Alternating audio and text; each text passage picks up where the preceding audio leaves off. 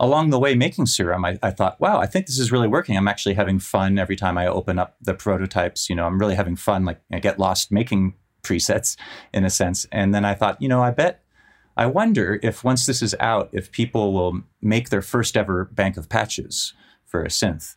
And that happened to a bigger degree than I ever expected. Obviously, the popularity happened to a bigger degree, but I also think that was sort of a feedback loop, that all these people making presets for Serum were, in essence, advertising Serum. And I've never advertised Serum once, short of maybe talking about it on stuff like this.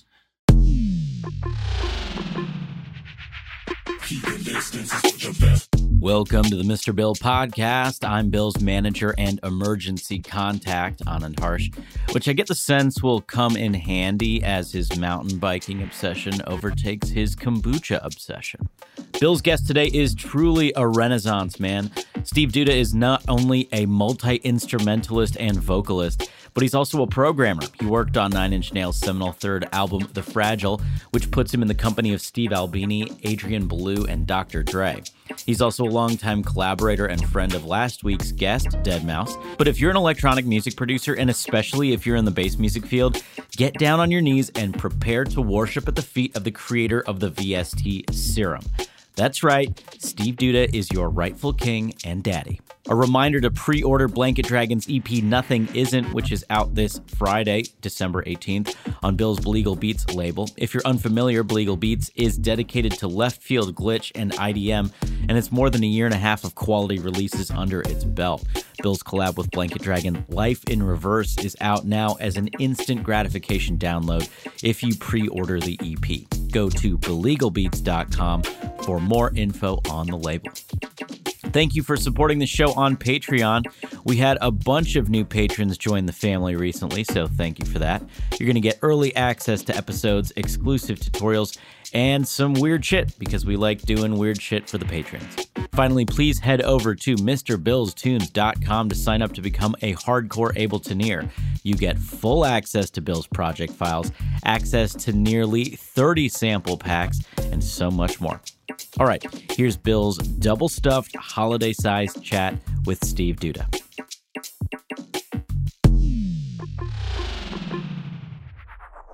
Hey, you're listening to the Mr. Bill podcast. Hey, you're listening to the Mr. Bill podcast. Hey, you are listening to the Mr. Bill podcast. Hey, you're listening to the Mr. Bill podcast. Hey, you're listening to the Mr. Bill podcast. Hey, you're listening to the Mr. Bill podcast. Hey, you're listening to the Mr. Bill podcast. Hey, you're listening to the Mr. Bill podcast. Hey, you're listening to the Mr. Bill podcast. Hey, you're listening to the Mr. Bill podcast. Hey, you're listening to the Mr. Bill podcast.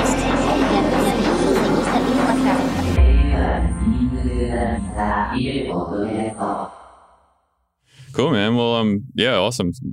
Glad to have you on the podcast. I was been meaning to get you on for a while now, and yeah, it's just crazy that it happened so quickly. I just hit up Joel and was like, "Hey, what's up with getting Steve on the thing?" And then 30 minutes later, we're doing it. You got to talk to his agent. I don't know. Right. Yeah, that's the classic thing. I've actually had that quite a bit with the podcast, where people are like, "Oh, you have to hit up my manager about that," and then it just puts a 6-month wall in between doing the thing. I'm constantly shocked at how managers just seem to interfere, and basically it seems like they're harming the productivity and progress of their client. You know what I mean? It's like you'd think they'd have a vested interest to have things happen, but I don't know. Yeah, I think a lot of it comes down to the look of what you're doing, right? Like, for instance, they don't want their artists doing things that look too cheap or shabby, and they only want people to be punching up, so to speak, I guess. Yeah, it's sensible. I mean, I'm kind of more of the take of there's no such thing as bad press. I mean, watching Joel in particular, where he would kind of put himself out there talking trash about various things. I mean, calling it as he saw it, really, you know what I mean? But all it ever did was brought attention, you know what I mean? If people are talking about you, then that's kind of what you want, right? So I don't know. I think it's kind of silly to gatekeep that kind of stuff. I don't know.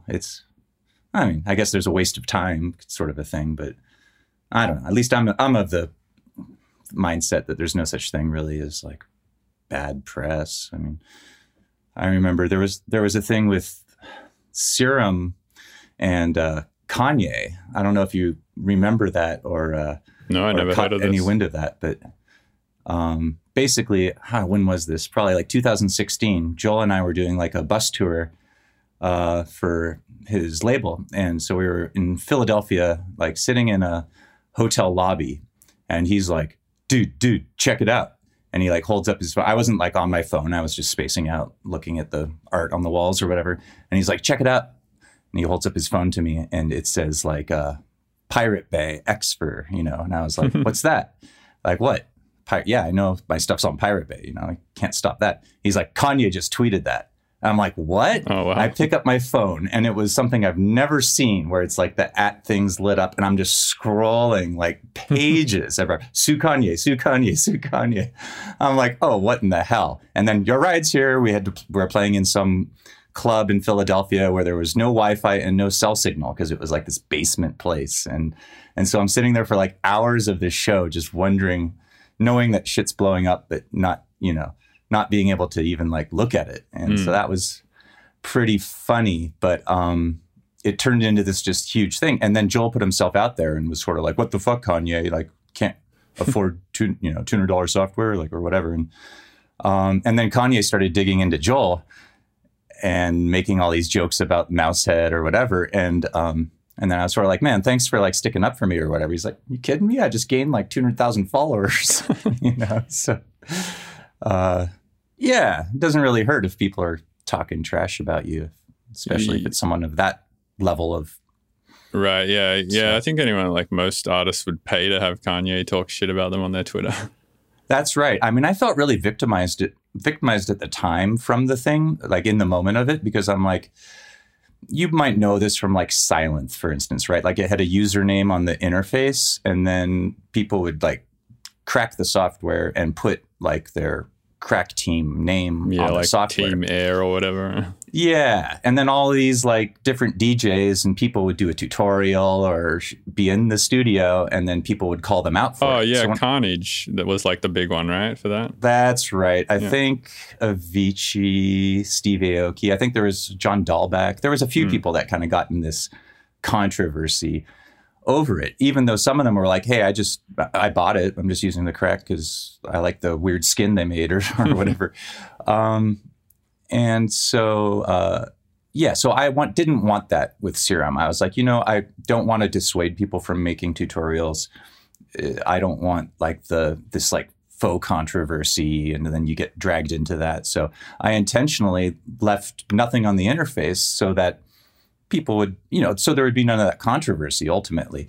And then little did I know, someone's going to photograph a browser tab of a torrent, So I was like, oh, geez. So I felt like a victim, but then developers were hitting me up, DMing or whatever, dude, congratulations. Like, you can't pay for that.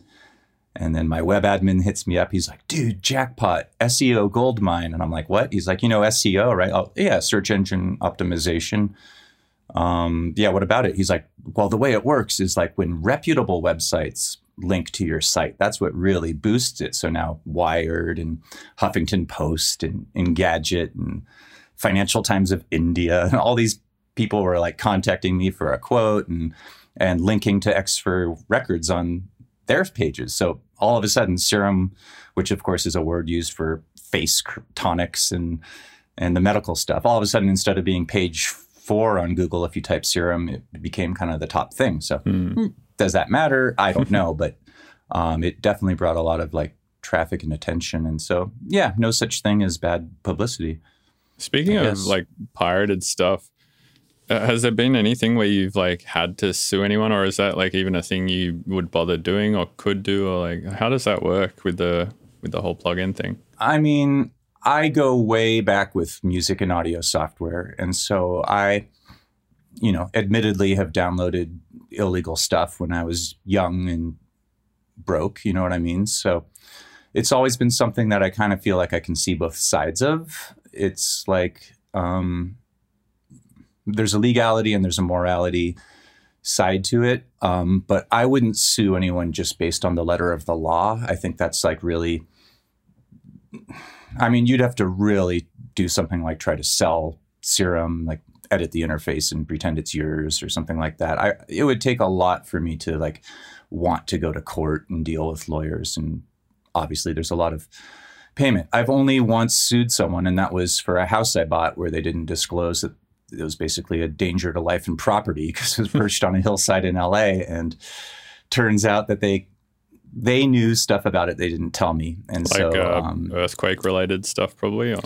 Yeah, there was a letter from the architect who built the house saying, warning, this is a threat to life and property. There were 16 houses, and in the Northridge quake, 12 of them came down. Yours is one of 4 left. A girl died in one of them. Oh, that empty lot next to you? Yeah, that was a twin house. Damn. And so they knew this, and then they lied to me about it. Basically, they said, oh, some lady's going to come by. Like after I closed, they're like, oh, some lady's going to come by and say your house isn't safe. But don't worry, your house is perfectly safe. I'm like, what are you talking about? And they're like, oh, this lady, she's crazy. She got drunk and tried to sue us. But just don't worry, your house is safe. And then sure enough, this lady comes by, yoga pants, BMW. She's like, did they give you this letter? I'm like, no, but I kind of knew this was coming. And she was like, I was like, they said that you got drunk and tried to sue them. And she's like, oh, that's funny because I'm a vegetarian and I don't drink. So I just wanted to get out of the whole deal. I was like, take the house back. And they're like, no, we're not going to take the house back. And I was like, all right, well, we're going to court. And so it was a slap on the wrist to them. I just wanted some recourse because of morality thing, partly, right? And I was broke and couldn't address the issue. But yeah, in general, no, suing is like awful. Like I've seen people, be victim of semi-frivolous lawsuits a number of times over the years. People suing artists claim, with like delusion, saying, I came up with that song idea, and like, trying to sue in like frivolous ways. And yeah, it seems like the only people who win in court are like the lawyers, right? Exactly. In fact, I don't even usually do contracts with people. I'm like, let's just have a common understanding here. And if we both agree and have good faith, and hope for the best. Now, obviously, I'm not suggesting people avoid contracts, but for me, what's most important is that people have a common understanding. And if you have common understanding, then the odds that you end up in court, it's kind of unrelated to whether there's wet ink on a document, So I don't know. Yeah, crazy. I mean, I imagine with something like Serum, a bunch of strange stuff would come up, though, because it's just like such a popular thing at this point in the music industry. For instance, like a new plugin just came out recently. I had the guy on the podcast, Matt Tytel, who makes a synth called Vital, which is quite Serum-like. Like when using Vital, like I noticed a lot of what I was comparing it to when I was first using it was Serum. And I feel like that's kind of what I do with like any new plugin now. I'm kind of like, how is this like Serum? Right. Well, I think there's a couple decent analogies I could use. One would be like Behringer, right? And they are a hardware company as of date. I guess they're getting into the software world, but they basically go up against the letter of the law in copying, cloning various like hardware devices. And so there's legality and then there's morality, right? And so I think I would never sue anybody or do anything just because I felt it was a legal, valid thing to do. Like I'm not a gatekeeper. I'm not interested in like maximizing money. And I think that's sort of the Behringer way. They're just out to make a bunch of money and skirt the law by just staying right within where they feel legally able to do. And morality matters a lot more to me, right? So I feel like I would almost sue, and hypothetically, if something felt to me to be morally egregious, rather than whether or not I could even win. Because it's sort of a matter of principle type thing, right? And so I would only do something, like I said, if someone literally took Serum, hacked the interface, tried to claim it's some plugin that they made, or there's websites that sell cracks, and I think that that's really disgusting, right? Like it's like it's piracy. The point is to not pay for things, and so when people sell Serum on these, buyfreevsts.com, whatever the hell it's called, whatever they make, I think that that's a little morally egregious, right? It's like profiteering from piracy seems pretty horrible to me. As for like clone, imitation, I think that's all like it's a little bit of a blurred line, right? Between what's inspiration and what's imitation and what's like just direct ripoff kind of a thing. And I don't really feel like I'm the best person to kind of make that sort of decision. You know what I mean? Like, so it's like if I just clearly felt like someone was very clearly just profiteering off of my work, then that's, I think there's a threshold in there. I don't know what it is, but as for Vital, which I finally got around to checking out, I think like, obviously I wish there was things that were a little less one-to-one with Serum so that people wouldn't just directly compare it to Serum.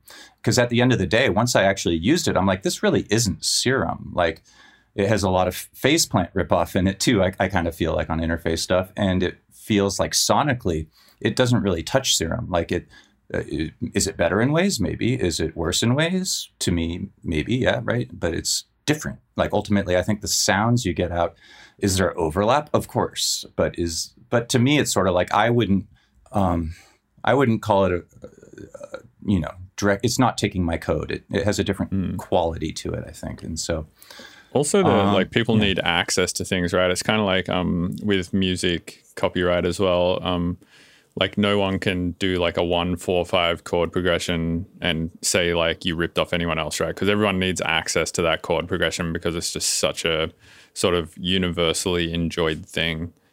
And like 4/4 time signature, like no one can like take that from anyone else and call it their property because it's like just such a, again, universally enjoyed thing. So everyone needs like access to certain things.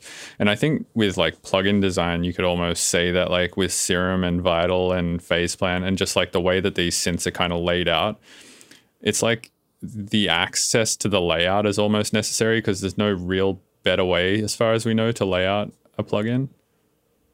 Yeah. I mean, there's this sort of imitation is flattery thing, right? When you say like, oh, this person couldn't come up with a better way to do it than the solution that I feel I invented. Everything is, of course, incremental advancements. So I didn't invent too much in Serum, right? Like not, and I wouldn't patent stuff anyway, because I do feel like openness was a part of my whole thing in making Serum. When I was like, I want to make a wavetable synth. Oh, I need some wavetable source because there was no editor and all that yet.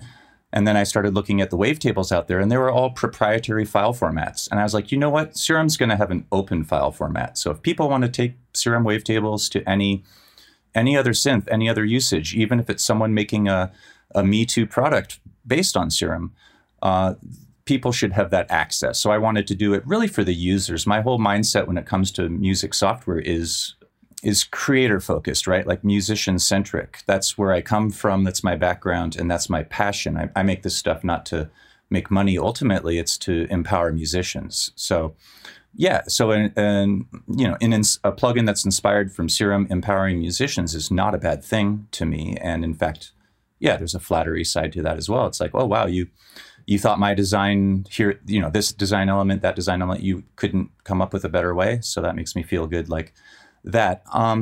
But what, of course, isn't feel good is if people go that this is the new, like such and such is the new Serum, whether everyone, it's Faceplant or calls things a Serum killer Pigments, or whatever. I think has a lot of Serum influence, Vital, etc. I just, to me, these things are all musical instruments. And unless you can capture some things and replace something for some things. But I think ultimately, to me at least, there's a lot in Serum already, and there's a lot coming for Serum that I think nothing can really hold a candle to. Whether or not that matters for everyone is a different story, or whether or not something else might be superior for someone's type of music is another story. But when I was making Serum, I thought of it like guitars, right? So my thesis, in a sense, was everyone already owns Massive. Like obviously, Serum was influenced in parts from Massive, and seeing my peers using Massive. But then I thought, like, everyone already owns Massive. Therefore, I don't need to try to do everything that Massive does. If you are a guitar nut, you're going to get a Telecaster and a Stratocaster and a Les Paul and an acoustic, et cetera, right? Like they all have overlap, but as if you get into it, you're going to kind of want the whole collection. You're going to realize, oh, this is the one I turn to for this, or this is the one I turn to for that. So that's how I like to think of instruments. And ideally, that's how I'd like all instrument designers to think a little bit. It's not just a list of features.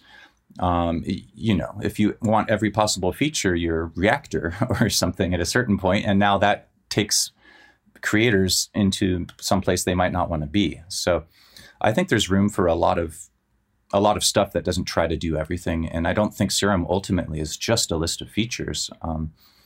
It's the quality of the filters. It's, all of the things unique to it. What is it that makes a filter like specifically good? It's a little subjective. Different people want different things, right? You could do it from a very clinical measurement point of view, or sometimes it's the things that aren't right about it that actually make it good. I mean, it reminds me of like analog gear. A lot of the flaws are actually what make a piece of gear unique in a sense. It's like compressors, right? People don't just want the most clinical, sterile compressor that's just technically doing the thing. They want something that almost imparts a little bit of its own color onto the signal. And there's a time and a place for clinical as well. But so I think that, I think of it a little bit more in that way. And then it reminds me a bit of music as well. Like you could say, I was touring around with Skrillex on this bus tour in 2011, right when I was kind of starting the idea for Serum, or revisiting, because I had the kind of an older wavetable synth back from a decade prior. And Zomboy was just blowing up at that time. And Zomboy obviously had this like Skrillex influenced sound, one could say ripoff, right? And so I was really curious, and I kind of like, just couldn't resist asking Sonny. I was like, what do you think of Zomboy? Because I was just too curious, even though I felt like a troll even asking. But I was like, well, what do you think of Zomboy? And his answer really surprised me, because even though he's a super positive guy, I kind of expected him to be like, oh, well, what can you do or something? But he's like, actually, I really love Zomboy because he's actually doing it well. And I was like, oh my God, I didn't expect that reaction, right? I expected him to be a little bit of a whatever. To be like, he's taking something from me by doing this or whatever. Yeah, I mean, Sonny's all love. Like he loves the idea of people, That's always a weird idea though, right? When somebody does something that's very similar to you, whether it be in music or software or whatever, there is always this like underlying feeling or this knee-jerk reaction feeling of like they're taking something from me by doing this thing. But if you actually like scrutinize that thought a lot, what you really end up coming to, or what I end up coming to anyway, is that like kind of a rising tide raises all ships. Like by having Zomboy also doing this, it like probably started somebody else doing it and so on and so forth. And now it's like Skrillex is at the top of a much bigger pyramid than he was in 2011, Yeah, and Deadmau5 as well. I mean, he kind of changed the sound of progressive house back when he blew up with Faxing Berlin and Not Exactly and all of his like early tracks that got him some attention.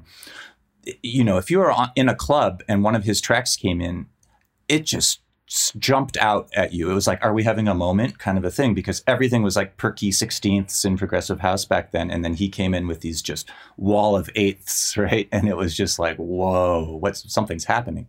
And then people really started imitating that, but it makes you the originator, right? Like you said, it's sort of like now a new genre is sort of brewing up, and you get to be known as the innovator and king of it in a sense. So I think that happened for Skrillex. Absolutely. He became known as like the originator. And I think there's a lot of respect that gets given by people on who is the one to really like take things in a new direction. Well, kind of the originator, but as you said before, like progress is always incremental, right? So it's like he kind of took things, I think, from Noisier and, old school Distance and like chest plate records stuff and all that kind of stuff. Yeah. When I met Sonny, it was like backstage at a show I was doing with Joel, like a BSOD show in the Nokia Theater in LA. And, no idea who he was. I didn't know his band. And he's just this kid, this friend of Tommy Lee, who also came down to the show. And then, and he was just like, yeah, man, I just got Ableton Live. I do rock stuff, but I want to do what you guys do.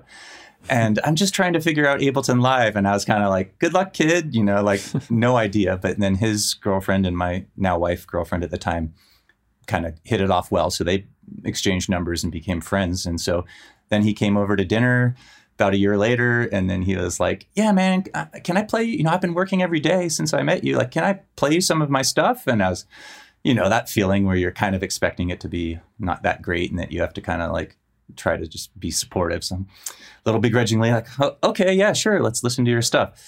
And instantly I was like, oh, holy cow, because it was his My Name is Skrillex EP that was, he had just finished it up. And I was just floored. I think I might have connected him and Joel. I can't remember, but I was, totally flabbergasted that this guy went from zero to hero in a year's time, just spending 14 to 18 hours a day doing nothing but Ableton Live. When I originally met him, he's like, you know, I really love like Aphex Twin and I really love like Noisia, and I want to kind of like, you know, go somewhere in between or something, which I was just like, that is so disparate, right? Aphex Twin, you know, and Noisia, just different worlds. But he kind of did that. Remember that time he posted Flim on his social media and everyone was like, where's the drop? Yeah, it's like a really beautiful like piano arm and breaky type Aphex Twin tune, and like all the Skrillex fans are just like, what the fuck is this? This sucks. And I think he posted it saying like, this is my favorite electronic tune of all time or something like that. And Aphex I love Sonny. I mean, he's like, just, you know, being able to see that, you know, it's happened a number of times in my life where you see someone with a vision and then when they execute it, I don't know, I don't mean to sound a little cynical, but I don't necessarily believe someone's going to pull it off when people are like, I have this idea. And you're kind of like, cool. But so many times now I've seen people that I wasn't really sure if they were going to pull it off, just like exceed my expectations. Avicii, I met when he was like 16 and a half or 17 and then watched him blow up. I mean, I would kind of mentor him on stuff. Like, he's like, how do I recreate this? And he'd send me a sample and I'm like, vibrato. And he's like, what's that? I'm like, LFO to pitch. And then Zed a little bit. I met him through Sonny. I mean, he had already done like a remix or two. We did one for Joel and stuff. So it wasn't a nobody, but he was like, yeah, man, I really want to blend like pop music, because I just genuinely love pop music with like EDM, you know, kind of like Swedish House Mafia did with Save the World and all that. And again, I'm like, cool, kid, good luck, you know, kind of thing. And then watch him blow up. How did all these people know you? Like, why were all these people coming to you for the advice on how to make sounds and how to blend music styles and whatnot? Because this is like obviously pre-Serum and whatnot. So. Yeah, it's a good question. I mean, I was doing plugins. I may have had like LFO Tool and Nerve and stuff, but I think it's largely because of Joel. Just people knew I was associated with him and I was kind of like into the stuff. I can't say exactly who, but I think it's mostly just, you know, everything, like connections lead to connections, right? Just like you and I today, like you would have, if you were interested in having me, you would have had to like try to find a way to contact me or hit up X for contact form and hope it ends up to me, which actually does quite directly. But you know Joel, and so it was like 30 seconds later, there we are chatting, right? So that's all it ultimately was. Is like I met Avicii through Starkillers, who were some producers in the scene way back then, and they had discovered him online, and so they were just like, this kid's going places kind of a thing. And so, you know, credit to Nick from Starkillers for probably being the first American, at least, to like see Tim's talent and recognize that. Yeah, Avicii was a crazy producer. He definitely like took music or electronic music to like a pretty new place, right? Like I don't think anyone, I don't know, for instance, like when I started electronic music, right, every one of my friends who were basically all metalheads kind of just looked at it as like this joke, and they were just like, oh, this is like some fucking Mario Kart, Gran Turismo menu music shit. Like, what the fuck is that? Like, metal is like where it's at, obviously, and like, why are you even bothering with this stupid fucking toy music? But then it's, you know, somebody like Avicii, I'm sure had like a similar experience. And I mean, at that time, like that's kind of what electronic music was to some degree. It was kind of like this weird, like obscure thing that seemed cheaper than instruments and didn't seem as like polished or full or like as real. But then, yeah, I mean, someone like Avicii comes along and turns it into like something that sounds like even cleaner and bigger and better and more polished and interesting and like poppy than, you know, a lot of instrumental band type music was at the time. kind of took it to a new place. Yeah, absolutely. I think, Swedish House Mafia might have been a heavy influence on him. It kind of seems like being, and same with Zed, right? Like being able to blend what you hear on the radio with pop music and then blend it with wanting to make something new and feeling like you're, exploring new places. And the club culture, I think Avicii understood even before he was old enough to get in the clubs. He kind of really understood how music serves this party atmosphere in a sense, that it sort of has that function that it's music to dance to and that kind of a thing. So, yeah, he was incredibly prolific. I mean, that was the thing that I noticed about him kind of the most when I first he was still, 17, I think, and got in the studio with him and just watched him, belt out 2 tracks in a sitting kind of a thing. So he had this, crazy warp speed on FL Studio and could just get ideas out to the speakers like nobody's business, and arrange and all that, just very, very fast at it. And, decent piano player too. Pretty good. And so I think that, I don't know. It's just, I don't know, circling back to the idea of like just people, because it might be biased, but to me, what's most striking is when people really have conviction in something and they believe in themselves. It seems to me that's almost like the identifying trait. If someone was to ask me, what's the common scene? Because I've known Joel also since he was, I think, 17, maybe 18, but he was still living at home and doing the bedroom studio, so to speak, right? And so what was the common thread between all these guys? And it's really just conviction. Like they believed in themselves and they believed it was possible. And then obviously insane amount of hours. Probably other talent factors too, but. Hold on one sec. My Roomba just started trying to vacuum. I'll turn it off.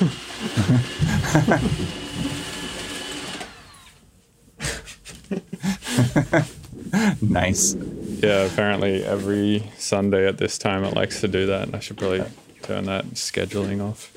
That's funny. Yeah. I agree. I think it's like when somebody just has like unstoppable drive with something, they'll usually kind of make it happen, right? It's sort of like probably you were with Serum or plugin development, right? It's like kind of you just have this feeling that you just want to grind on this every day until you can make sense of it. Otherwise, you're just going to keep leaving the experience of trying like frustrated and incomplete as a human being or whatever. Absolutely. Yeah, I guess it applies to myself as well. And the funny thing is as you might imagine, I didn't expect to get nearly this far. I picked up C at the age of 30 and like I was like already, making a living doing rock engineering, mixing records. And I just really picked it up partly just to sort of explore and see how far I could get, sort of like a video game or something, see how far I can get. But I really felt that I would never make a living, honestly. I never even thought I would get like a programmer's salary. That was kind of the dream. I was like, hey, if I want to get out of music or leave LA, I could live anywhere. I could live on the boat in the middle of the ocean and I could set up a little website and have people purchase things. And so I really like that idea because as a tradesman in LA working album to album, you had to be physically present and all of that. Yeah, what do they call it? A digital vagabond? Digital vagabond. I like that. Yeah, I guess that's what I wanted to be and now kind of am. Yeah, there's a lot of those these days that go and like live in places like Bali and Thailand and stuff, places where it's like really beautiful or really cheap and they can just like do their job from anywhere so long as they have an internet connection. Yeah, that's me. I'm out here in the desert in Joshua Tree and it's just wonderful. For the price of a small shoebox apartment in LA, I have 50 acres and a great house and solar power powering my house and car and everything. It's the air is great. It's really quiet, beautiful hiking trails, etc. And it's amazing that that's the equivalent price of like a miserable small apartment with noisy neighbors or whatever in the middle of LA. But obviously, a lot of people can't be out in the desert and subside on the live off the internet. But also personality trait too, right? Like some people just require that level of like human interaction and stuff like that. Yeah, that's right. I mean, I've kept a place in LA, and this whole year, because of COVID, obviously there's less and less reason that you'd want to be in a city. So for me, it's been very easy. My wife is a little more social, so it's been tough for her to be out here full time. But she's back in LA visiting her friends right now. So, yeah, I mean, ideally, best of both worlds. I'm considering moving to Hawaii because, like you said, it's just beautiful, and I can make a living off the internet. And then my wife is a doctor, and so she can make there's a shortage of doctors actually in Hawaii. They need a lot, so she could actually do quite well in medical there. So yeah, I'm thinking about it, or maybe half and half. Maybe keep this place in the desert and kind of go back and forth. But for me personally, I'm at the age where I'm kind of done with clubs and concerts for the most part. Like I don't feel so much benefit from being in a place like Los Angeles. Ultimately, to me, it's my friends there and food options, restaurants. That's about it. Otherwise, I'm kind of done with being in a city. Yeah, it seems almost to me like LA is kind of a place you go to when you're trying to make it almost. Like it's a good place to be, to connect with a lot of people and make a lot of cool, like do a lot of networking and make a lot of connections basically, so you can get into the places you want to be in to do the kind of work you want to do, because it's kind of like the media hub of the planet, right? So it's kind of like you go there if you want to work in post on films, or if you want to like be an actor, or if you want to be a comedian, or if you want to work on records, like a lot of bands are going there to record, or if you want to whatever, like do any of that sort of media driven stuff like animation or anything like that. Seems like the kind of place to be for that, just in the same way that kind of living in San Francisco where I live is sort of the place to be if you want to work in tech, right? Yeah, I'm from SF Bay. I grew up in Menlo Park, and I used to live in San Francisco, and it's culturally pretty different. As I'm sure you know, you probably hear a lot of negativity about Southern California up there. At least that's sort of the divide. LA less so. They don't really talk trash about the Bay, but the Bay tends to have a little bit of a negative connotations of LA, and the people and culture, but some of which might have a valid point, but I think a lot of it not so much. I moved. LA is a powerhouse. I mean, it really is. And things happen just by being present. Absolutely. And so it's one of those things where don't knock it till you try it, partly, and then also, if you don't know what you're missing if you're not there, because things happen just at a party, and you're just rubbing elbows with all sorts of different people. And there's a really nice attitude, which is pretty American kind of attitude of, yeah, man, let's shoot the shit. Let's talk. What could we do? What could be? And I love that kind of openness to ideas and collaboration and that kind of a thing. When I moved to LA, I had, I think, $1,000 to my name and 2 phone numbers. And I just knew I wanted to do work on more records. I just finished a 9 Inch Nails record, and I knew that would be a good calling card, since 9 Inch Nails is known for kind of technology in a sense. And sure enough, those 2 phone numbers led to album after album. And I was, first week in LA, I'm riding around with Tommy Lee and Pam Anderson in the back of their 4x4, which is pretty surreal, like welcome to LA moment. But one of the phone numbers was the producer that was just starting his first solo album, so I jumped on that and did beats and synths for his Methods of Mayhem record. And wow, yeah, it was just 0 to 60 basically for me when I showed up in LA.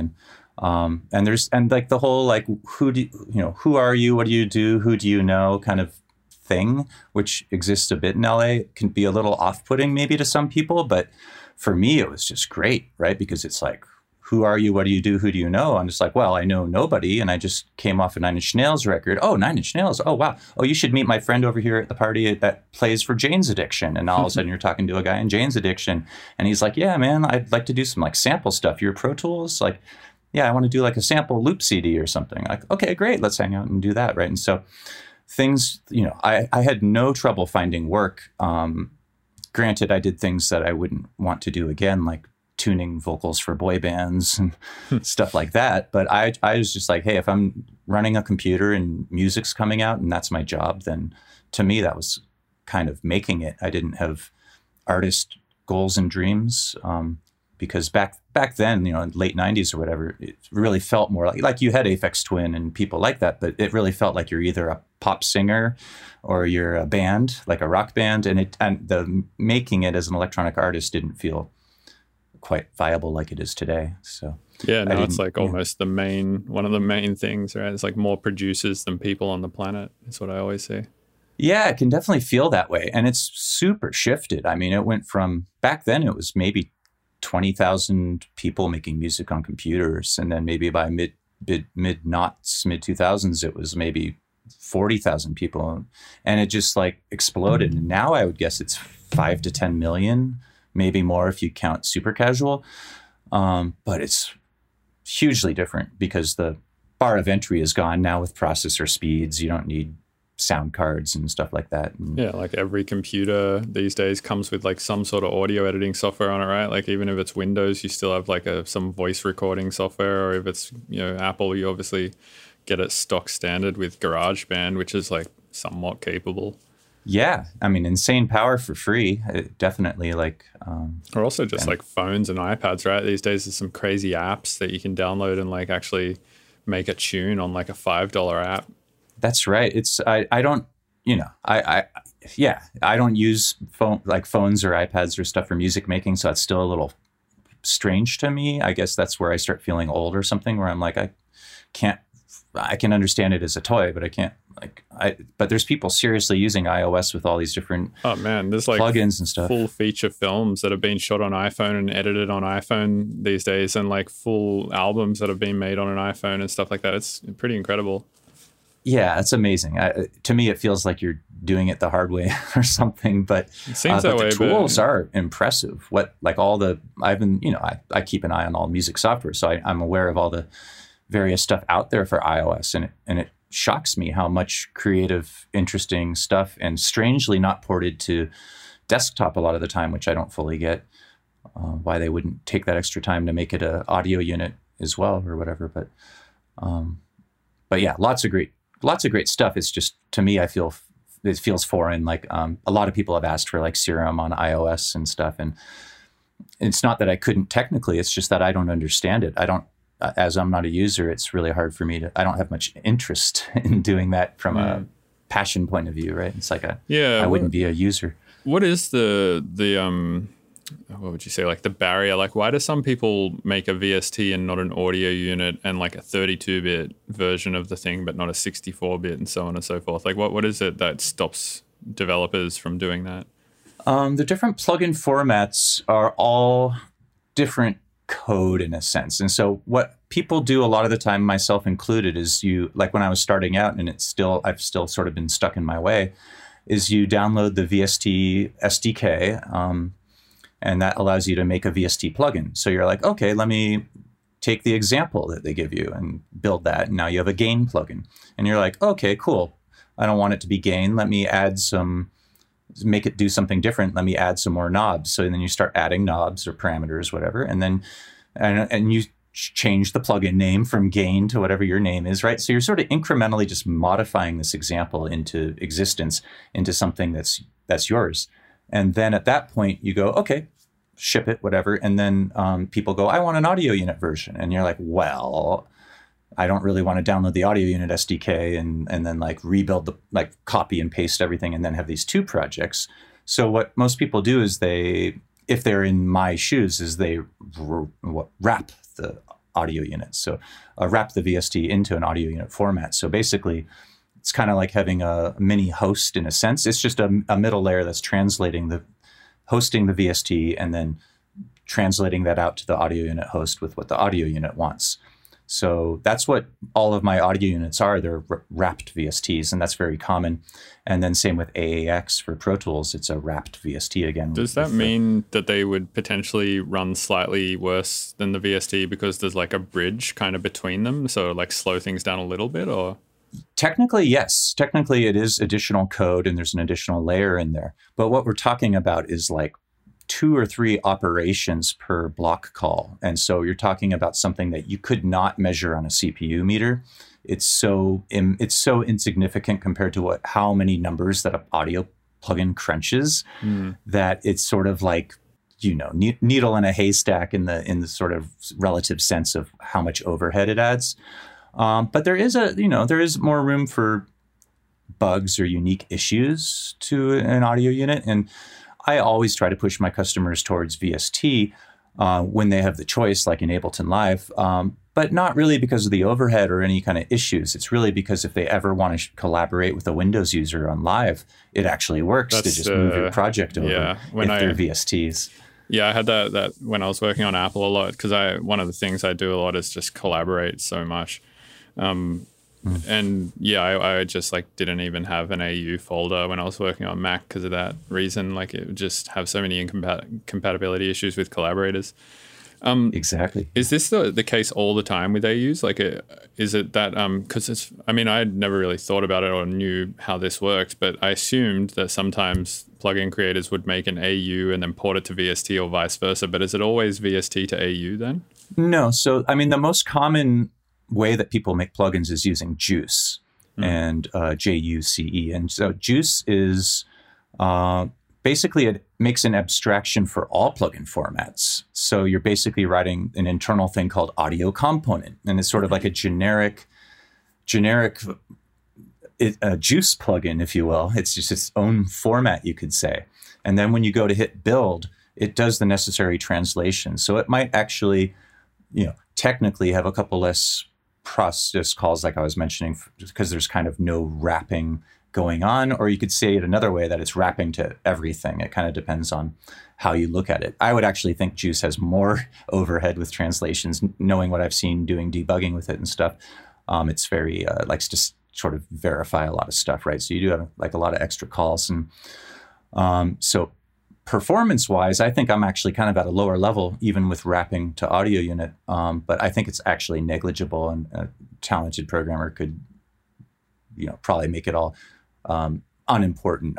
It kind of reminds me of like when you talk about audio engineering and someone says, "Oh, I want to get the best microphone cable," and you're like, "Okay, well, what kind of microphone do you have, and what kind of preamp do you have?" And you're only as great as your weakest link, right? And so I think the weakest link is usually that DSP code, and like finding optimizations there is probably what's going to matter most for performance. And then there's the whole graphics side as well, of course, which similarly, there's ways to optimize and make graphics performance better. And so, yeah, doesn't matter what you would use. It's kind of like Mac versus PC or DAW wars and that kind of a thing. I think it's kind of similar here. It's like, you can't really discuss it unless you start talking about what you're going to thrive in or whatnot. And the weakest link is typically not those sorts of discussions. Yeah, it makes sense. So how did you become like a talented programmer? Because it seems like you didn't go to school for it, right? And it seems like you didn't, like you came from a sort of rock engineering background and Pro Tools background and stuff like that, and then just got into coding when you were 30. How did you manage to just go from sort of that background with no real like coding experience from the sounds of it to just being able to build one of the most flawless seeming plugins that exists? Thanks. I don't think it's really my strong suit is actually the programming. So there's a few things. One is that I grew up in Silicon Valley there, and my dad was a researcher, retired now as researcher at Stanford Research Institute. And so they developed the first artificially intelligent robot that was autonomous, very much like your Roomba, in fact, except it was 6 feet tall and had a wire harness, and then it ran in a VAX terminal, which is the size of a warehouse or a garage at least. And they had to program it with punch cards. So he was doing AI autonomous stuff where things could calculate trajectories and learn its environment by bumping into things and all that. So you could look up Shaky the robot, and that was my dad's thing way back. Look this up right now. So I grew up in a pretty technically literate household. We had Commodore PETs, and I had a Commodore 64. And I have an older brother who's incredibly gifted, and he is more in like network coding and stuff. But basically our conversation right now is running through my brother's software kernels, most likely, because his switches more or less power the internet for anything that needs a lot of bandwidth or a lot of throughput. And so, oh, wow. So yeah, my brother is very talented. Was like runner-up state chess champion as a kid. Oh, wow. Could solve the Rubik's Cube behind his back while he talks to you. And it was just photographic memory, like very exceptional. And I was a lot more normal, I guess. I mean, I always felt like I have a bit of a, what would you call it? A complex, I guess, about feeling like an idiot because my brother is so exceptional, right? And so you know, that's unfortunately how it is. I think being a younger sibling, especially, I always felt like, oh, I'm just not old enough, and I'll be as smart as him or whatever. But it didn't quite happen, and then hence the getting long hair and dropping out of school and running away from home. I ended up in juvenile hall.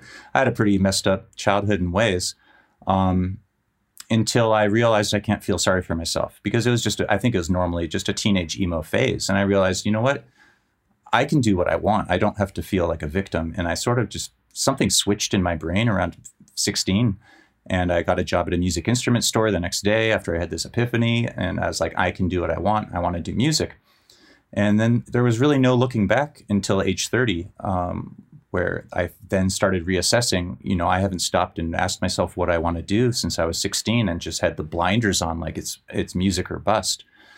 And, you know, there's a saying in hip hop, like, you can take the kid from the ghetto, but you can't take the ghetto from the kid. And I kind of think maybe the same with my upbringing. Like, you can take the kid from Silicon Valley, but you can't take Silicon Valley from the kid, right? Like, I just got interested in like not wasting my brain away, I guess. Ultimately, I was hitting record for bands, Take 6, and the drummers, you know, do, do, do, do, do, do, do. And I just started thinking about the tools and the software that I'm using day in and day out. And I really wanted to do that. So there was a lot of motivation to like challenge myself with something new. And I think I had that upbringing, watching my brother sit there and code, and, you know, he would code in Pascal, and then he'd look at the assembler, and then he'd go like, oh, the assembler's not even optimized enough. I'll go right into direct machine code. And he's like 7F3C, like programming like on this direct low level. And I'm, you know, it's well beyond my ability, but I think I did get some osmosis of just like the concept of that you can type and you're not going to break things, and that, you know, and God, you know, I wouldn't be where I am without Google, right? So it's like weird compiler error or whatever kind of problem. There's like, you know, Stack Overflow. There's these like, and just Google itself. You can generally, someone else has run into that same issue somewhere. So, yeah, I feel like we were saying before about like people just having conviction about doing things. I feel like if you have like the drive to want to do something technical, and so long as you don't have like some sort of, you know, mental disability or learning disability or something like that, and you don't play victim and you're driven to do a thing, you can always Google something and figure it out these days. Like there's no real reason that you can't, right? Yeah, for the most part. Now, making a synthesizer is a little different than making a Hello World app, right? Like your first little app. There's a pretty big bridge between there. But, you know, it's baby steps, right? So I started with my first released plugin was called Bitmodder, and it was just sort of like Redux and Ableton, or whatever. You have bit reduction, sample rate reduction, and then there's a third slider that just multiplied those two signals. So you got kind of like this ring-moddy other weird thing. And it was just a free audio unit only, if I remember right. And so that was just cutting my teeth on sliders and a user interface panel, and getting to know kind of what's required for something like that. Arguably, Serum is just taking that same idea and just adding and adding and adding.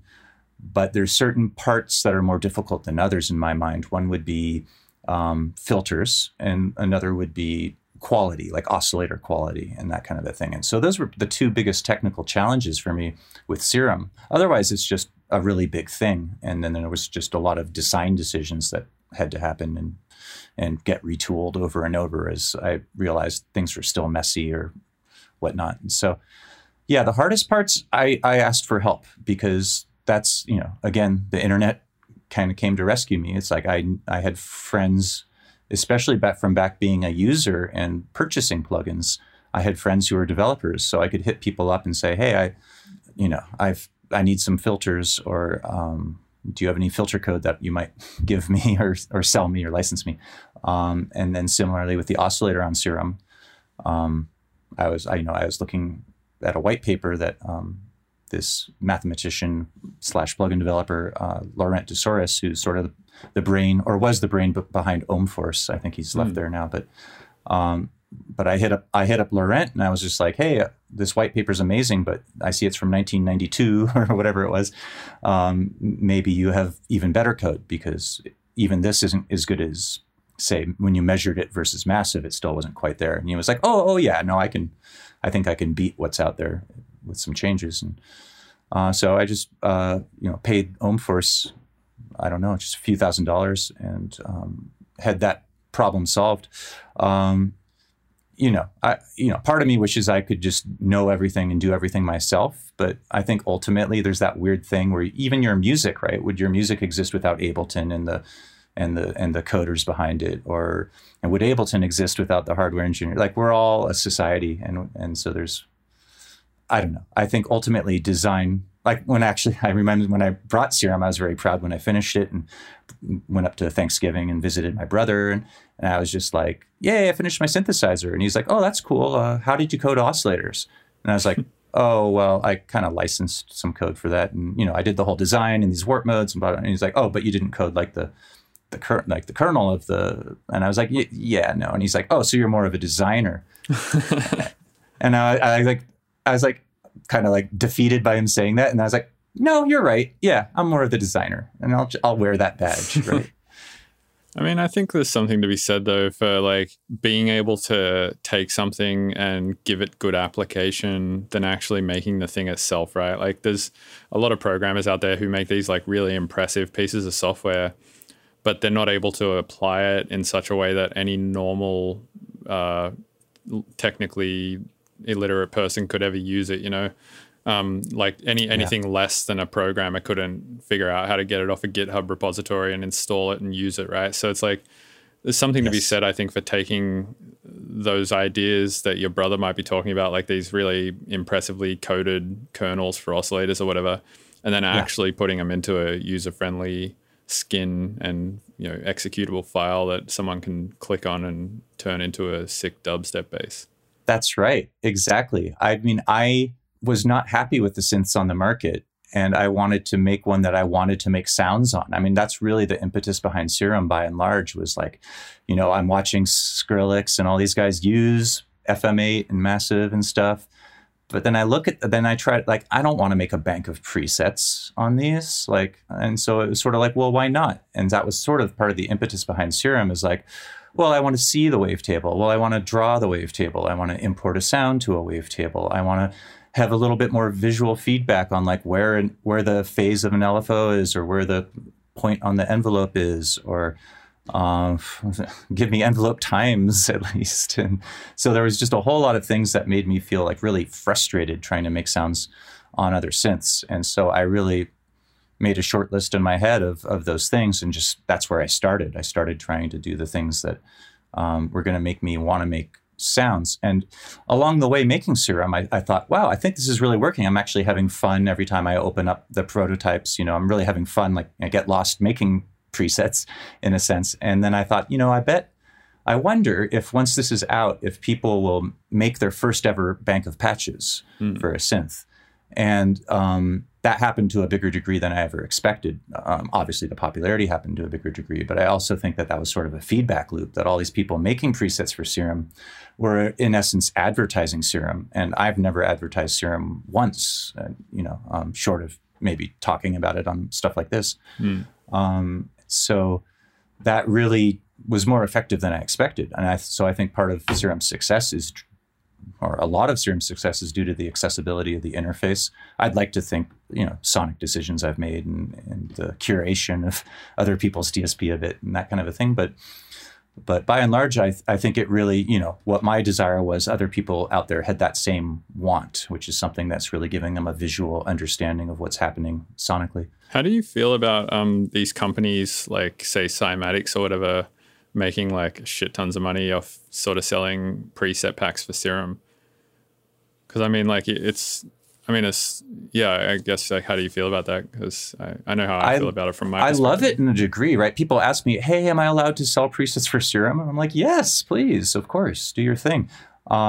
they're advertising my stuff. So I talked to one of the Cymatics guys, and he's like, I can't believe you don't advertise on Facebook, Steve. You would make so much more money. Like we take $40,000 a month in Facebook ads. And I'm like, what? Dude. Like, that is insane. And he's like, well, yeah, but we double that back on revenue. Yeah. And I'm like, and he's like, why don't you do it? And I was like, I don't need to, because you are. People are seeing $40,000 a month of the serum being thrown in their face. And obviously that's almost better than me advertising it. That just makes them feel like there's the serum They world can't out use there. their presets unless they get serum in the first place anyway. I actually had a guy on the podcast recently named Kermode who worked for Cymatics as a sound designer. And he said at one point he was working there, he was the only sound designer working at Cymatics, and they had like 6 advertisers working there.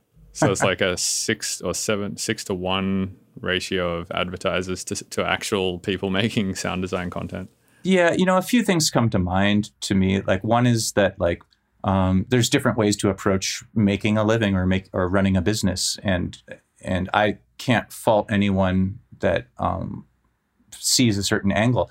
It's always really hard to know what would have happened if you took a different way. Maybe if Cymatics was a little more on the down low, would they have more respect in the community? I think there's some people that have a negative impression of Cymatics, not because of the products, but purely because they're sick of seeing the ads or getting emails every day from them or something or whatever. So that's tends to be my feeling, is that I've always had a much more like small-minded approach, I think, which is that I've always approached my stuff as a boutique operation. I was like, this is just me. It's this one-man shop versus like some huge company like Native Instruments or something. And so, I kind of think I can charge my thinking always was I can charge a premium and give people personal support and free updates and this kind of a thing. And if I am able to gain people to think positively of me, they might refer me via word of mouth, or they might come back for the next thing that I make and buy that. And so to me, kind of customer satisfaction and that personal one-on-one relationship was my thinking. And I think maybe I've outgrown that now in the sense of the popularity of Serum. I still do all the support. I answer emails, and often, within the hour or whatever I can. I really care about the customers being happy, because they're the ones that have allowed me to get here or continue to support me. And so I think of them a bit more like clients. And I think it's worked well for me. I feel like there's generally not a negative attitude towards me. Or maybe I try to ignore those negative things. But generally, people are like, Steve's nice and he's so helpful and responsive. Right? That's kind of all I've heard as well. Yeah, it's like every time I've like mentioned to somebody in passing that I should get you on the podcast or something like that, or if anyone has ever said to me like, oh, have you ever chatted with Steve or whatever, and I've said no, they're always like, oh, you should just hit him up, he's super friendly, he answers all the emails himself. Speaking of which, that leads me to something I wanted to ask you about, like just sort of what your day-to-day is like at this point, because like you said you do like before we got on this podcast, you said you wanted to do it before you dive into a shit ton of bug fixes that you were working on, and obviously you said you answer all these support emails by yourself, and you kind of like your own customer service team and whatnot. So it's like, what does your day-to-day look like? Is it just Serum all day, every day, kind of just bugs and customer support? Or it's great. I mean, I really love my life. It's like everyone in 2020, it's pretty isolated, right? I'm pretty much on my own thing. But, as of this year, I mean, largely my day-to-day is chatting with Joel on Discord and sending each other stuff we're working on or jokes or whatever, chatting with some other friends and that kind of a thing.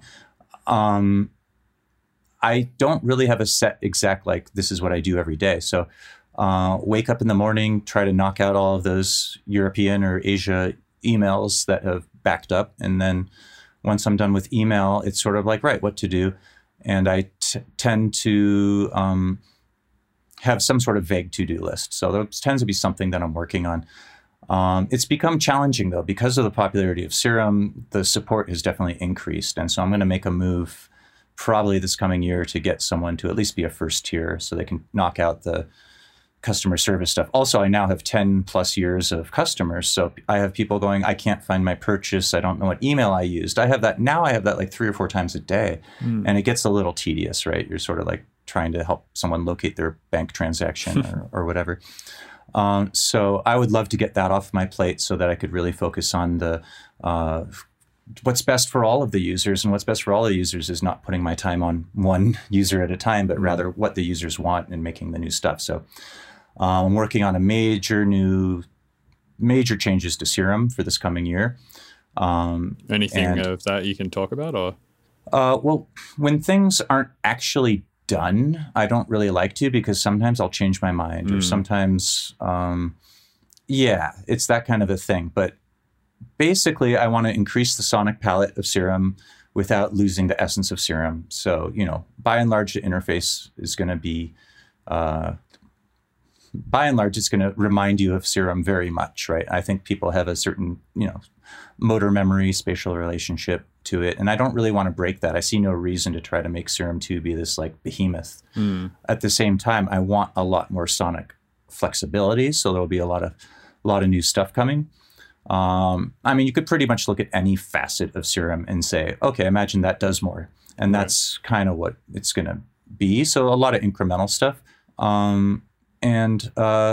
I don't really know until it's done for sure, but I'm really excited because I found some collaborators that are going to help me do things that I'm not capable of. And that's like, to me, I think of Serum maybe like you think of as a piece of music or an album. It's almost like something external to you in a way, like a child, or it's its own thing. And you're like, right, what can I put into this thing to make it be the thing it wants to be?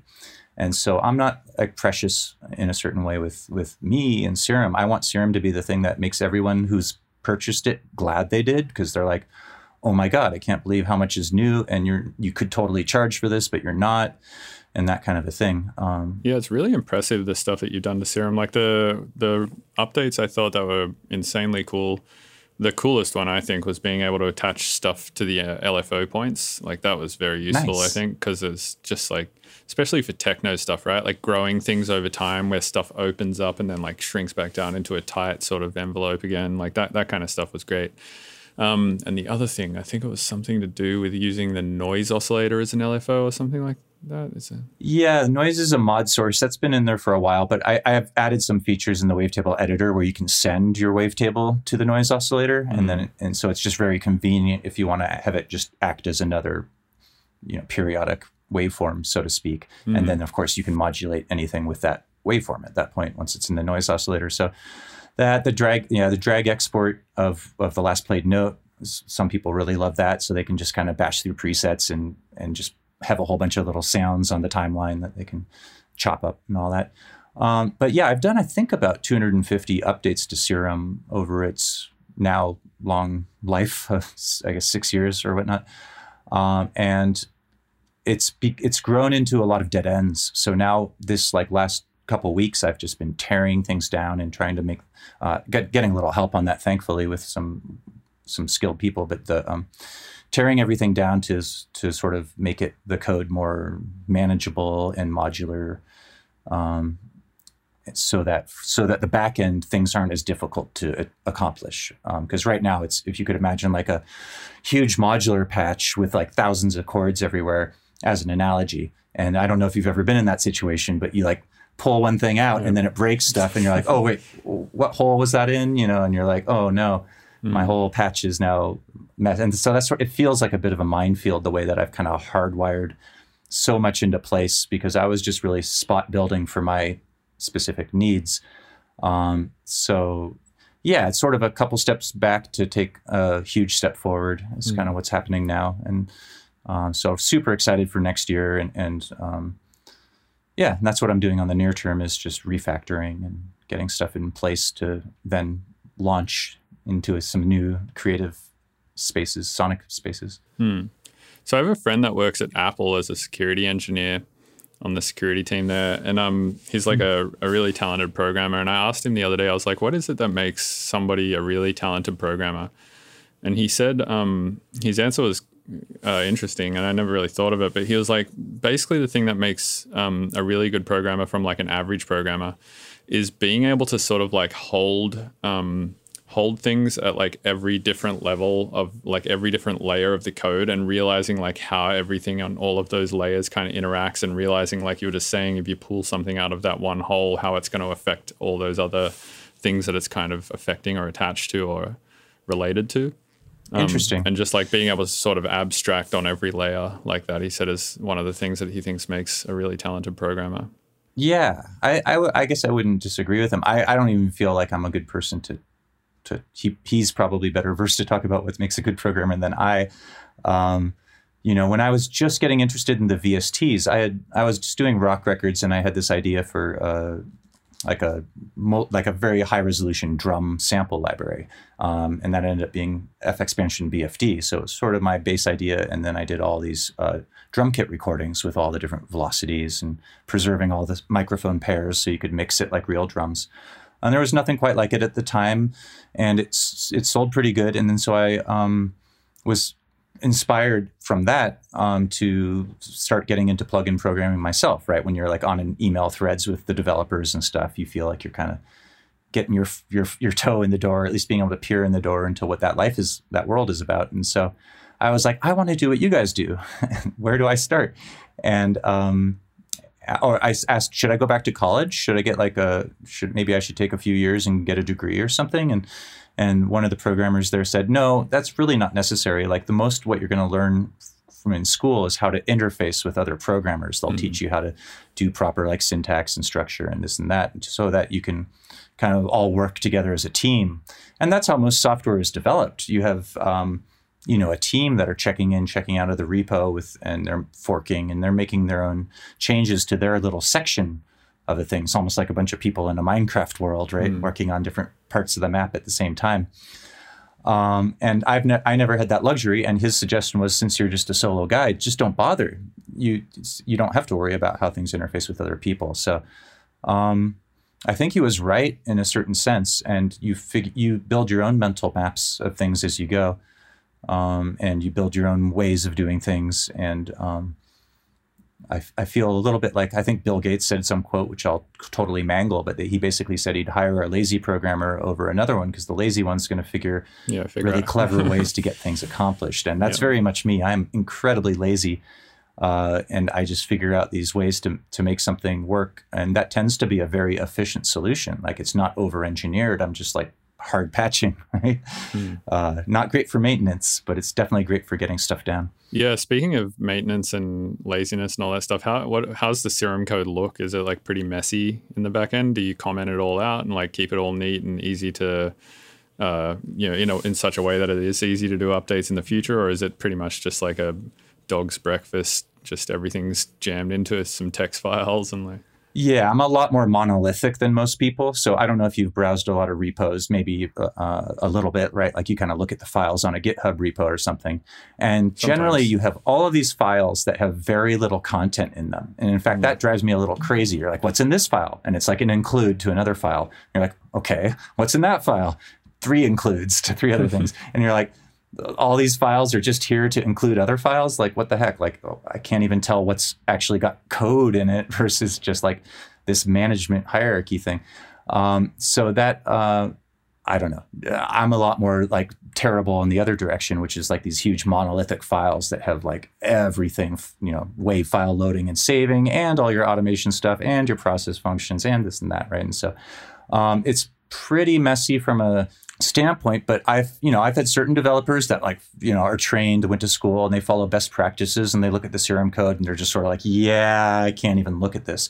And then I have guys who are a little more seasoned and have seen a lot of code and worked on a lot of VSTs for various companies, and they look at Serum, they go, actually, this is really, like, you didn't do a very bad job here. This is actually really easy to make sense of. So it kind of depends on, like, if you're really expecting best principles of code structuring and stuff, it's a mess.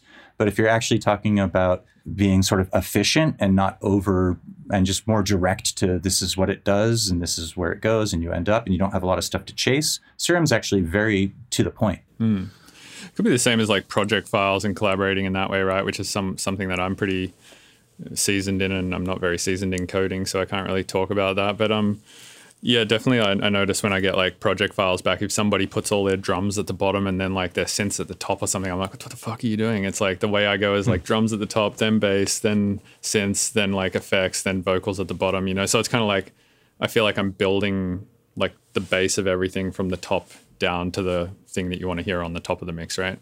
And I guess like some people do it the other way. They put their drums on the bottom, then their bass, then they like and build up from the bottom up. But I guess it's just, like when I look at any project file of mine, it doesn't matter if nothing is named. I just know that that's the order in which I do stuff. So I just know where things are going to be. I guess it's kind of similar. Yeah, that's a personal thing. I mean, I saw someone recently saying all DAWs are designed wrong. It was like clickbait, I guess, or whatever. And I was like, I got to see what this is about. And he was basically saying that. He's like, no, the bass is the lowest thing, so it should be at the bottom. But all DAWs start you at the top. So and I'm like, this is so arbitrary and personal. Like, it doesn't really matter. Yeah, I mean, that only matters if you like start writing your song from the bass line, right?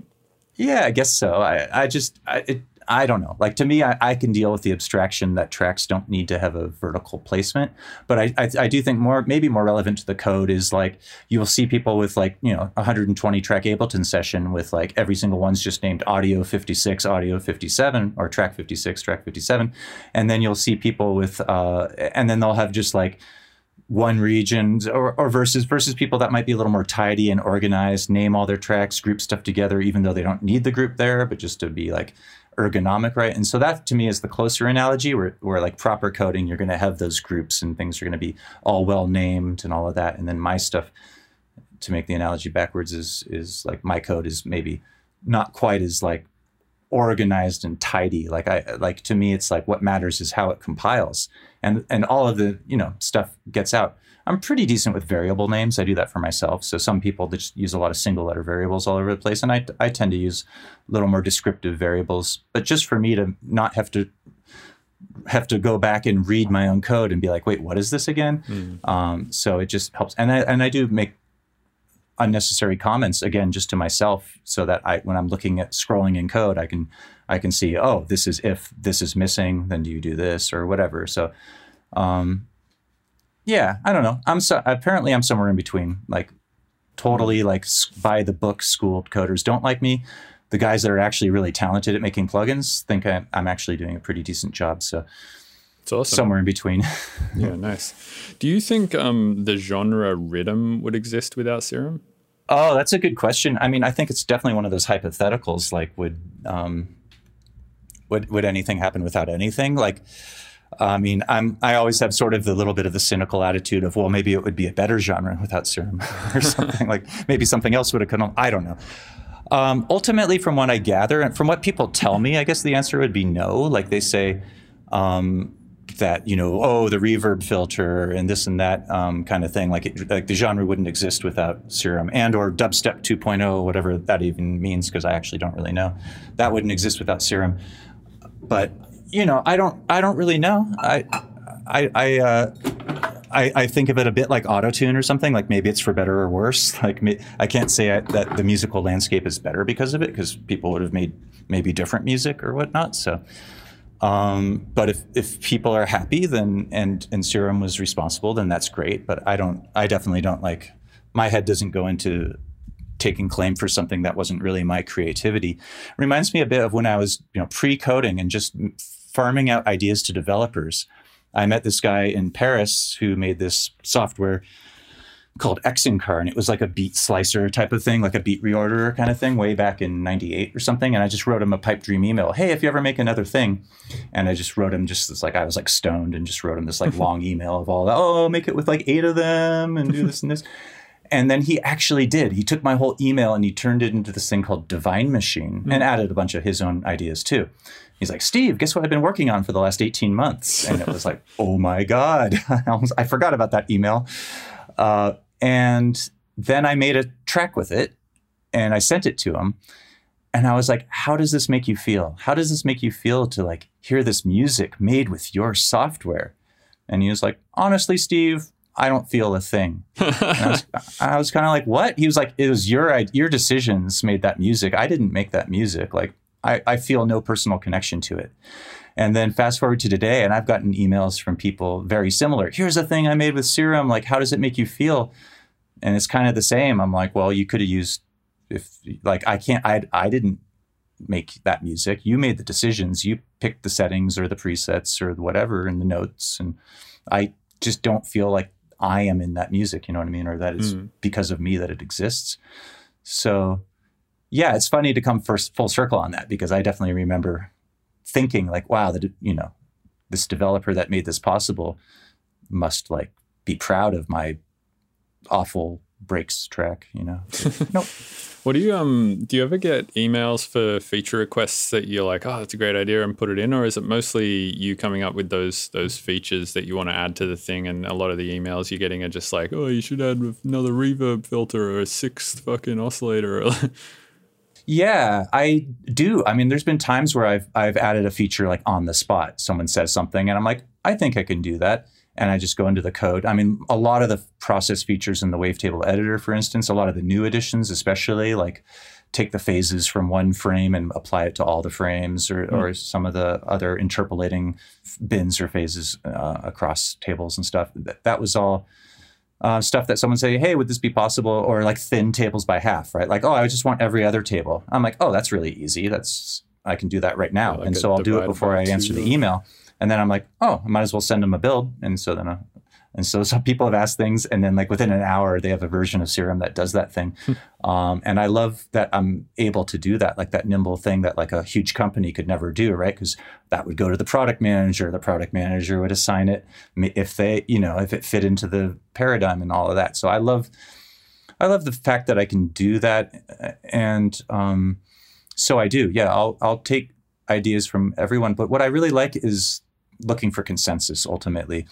I made some mistakes like early on. I had a plugin called Lucifer, and then I had a customer that wrote me and saying, hey, can you add a knob that like does this weird thing? I can't remember what it was exactly. And I added it, but there wasn't room on the interface. So now there's this knob kind of floating on the interface. And then everyone's like, what's that knob do? And that's such a weird feature, And so I kind of learned early that like, you can't just like stick stuff in without trying to keep in mind that simplicity is part of what makes any music tool good. Is the limitations are actually kind of some of the strength, and you don't want to just overwhelm people with option anxiety, or especially back in the day. I remember there's a lot of like freeware synths and stuff, and I'd download them and it'd be like a huge wall of knobs. I'm turning knobs, but the sound's not changing because those knobs only change if that knob is set this way, and this is, and it's very frustrating. So I always have, I've always tried to keep it, an eye on trying not to just make things feature rich just for the sake of you also I guess having a lot of stuff. Need to think about the fact that there's just so many users, right? Like I'm thinking about this from a perspective of like Ableton, right? I've posted in forums a ton of times being like, Ableton should totally have this feature. Like, why the fuck have they not implemented this? And then somebody else will respond in the thread being like, well, I use Ableton for triggering things in theater performance, and this would actually be like kind of annoying to have that feature or whatever. And I'm like, oh shit, I never really thought like, not everyone's using Ableton to make bangers like I am. Yeah, I respect the Ableton design team. I don't know how they really do their process, but I really feel like when people request things, they do take note, but then they take time to figure out what's the best implementation, like what's the most Ableton-like way to implement this thing. And so they don't really try to rush out and get in a DAW feature war, but they do definitely keep in mind like how to take in the various ideas and either redesign or integrate things in a way that it's not clutter and it's not overwhelming for users. So they've been kind of a source of inspiration in that way of how much power is in Ableton. But then you compare it to like Logic, which has menus and then menus above the menus, and then each menu has lots of submenus, and it's just like it's kind of overwhelming in a certain sense they've actually done a good job with Logic, I think, refactoring it in ways, but still simplicity with power is one of my mantras. I want to make something that allows people to kind of go deep, but when maybe it's their first synth, or maybe they're just in the moment making music, and you want to kind of make a sound, but you want to also keep that like idea of the fact that you're making music and not in a sound design session. That was really part of my thinking with Serum, because that was me in a lot of music sessions where it's like, I want an original sound. I don't want to just surf presets, but I have an idea in my head for the sound of it, but I don't want to get taken out of the music making mindset and just go full sound design mode. I think a bit like being stoned or something. It's like if you're like, short-term memory loss is kind of similar, isn't it, right? You're like, it can't be too difficult because you're going to get taken away. Like now you're in this different weird space. And so it's better to just have this sort of like, where things are and all of that kind of a thing. So yeah, I had another point in there from before, but it's gone now. So. Yeah, no, I agree. I think the way Ableton does things is like pretty clever and neat. I like that they they don't like overly do the menu thing. I think the company that's probably the worst at this, and not to say that this DAW is bad, it's extremely powerful, but Fruity Loops Studio, it's like, because it started, I think, as just, like a drum machine, and then they just kept like building on top of that and on top of that, and you can kind of tell it's like they didn't really think of a way to like integrate all of the stuff into what it is today, and instead just kept adding to the original thing rather than rebuilding it or thinking of a thing like an overall picture from scratch. And so for instance, it's like the mixer and the arrangement page are like not attached. You have to attach them manually channel by channel, for instance, like that's clearly that's because they I like was build early on with FL design, like not design. I was a beta tester for FL back in like 98 maybe. So it was like FL3 or 4. And that was an interesting one because I remember it started out kind of as one programmer who's no longer working with them, I don't think, Gall. And he would talk about how like if he changed a hotkey for export MIDI, there would be people that would freak out, right? Like Alt-Shift-M no longer exports my MIDI, what the hell? And this is something that you kind of face as a developer, is that when you change things, you're going to have people that are going to say it's worse now. Like I liked the way it used to, I was familiar and comfortable. I'm just going to keep using the old version because I like the old way. So they're kind of stuck in that quandary a bit where there are users that really want just the simplest way of FL, right? Just make a step sequencer, XOX drum beat, and then they sell it on their Beats website or whatever, right? So they have these people that want this simplicity, and then you have obviously like the average user that knows that the piano roll is just sort of an inevitability and is jumping into that a little sooner rather than later. And I struggle with FL for the same reason of it having a bit of a schizophrenic kind of design. They've made a lot of good decisions, and I'm very impressed that people put up with the interface or learn it, and then at that point that becomes their preferred thing. A number of EDM producers that are quite successful that have done basically all their work in FL. But if you asked me to mix something in FL, I would tell you to get lost. Yeah, what would you mix things in these days? Because you said you were a Pro Tools user from way back, but like, how do you feel about Pro Tools in 2020? You feel like it's dated now, or do you feel like it's kind of still got its place in studios? Because I mean, like my thought on it, and this is not to say that Pro Tools is bad, but I feel like it's kind of a legacy thing, right? It's like you just need to use it to be a part of the cool kids club and work in the cool kids studios and be in the big studios with the big engineers, sort of thing. It's it depends what you're doing, right? So specific to mixing, I think Pro Tools is pretty sweet. Like you could argue that you might know something that's better. If you want a lot of I/O count, like 96 ins, 96 outs, patch in all this outboard gear, low latency inserts, you get like a 7 sample latency, so you can patch in compressors and all this stuff.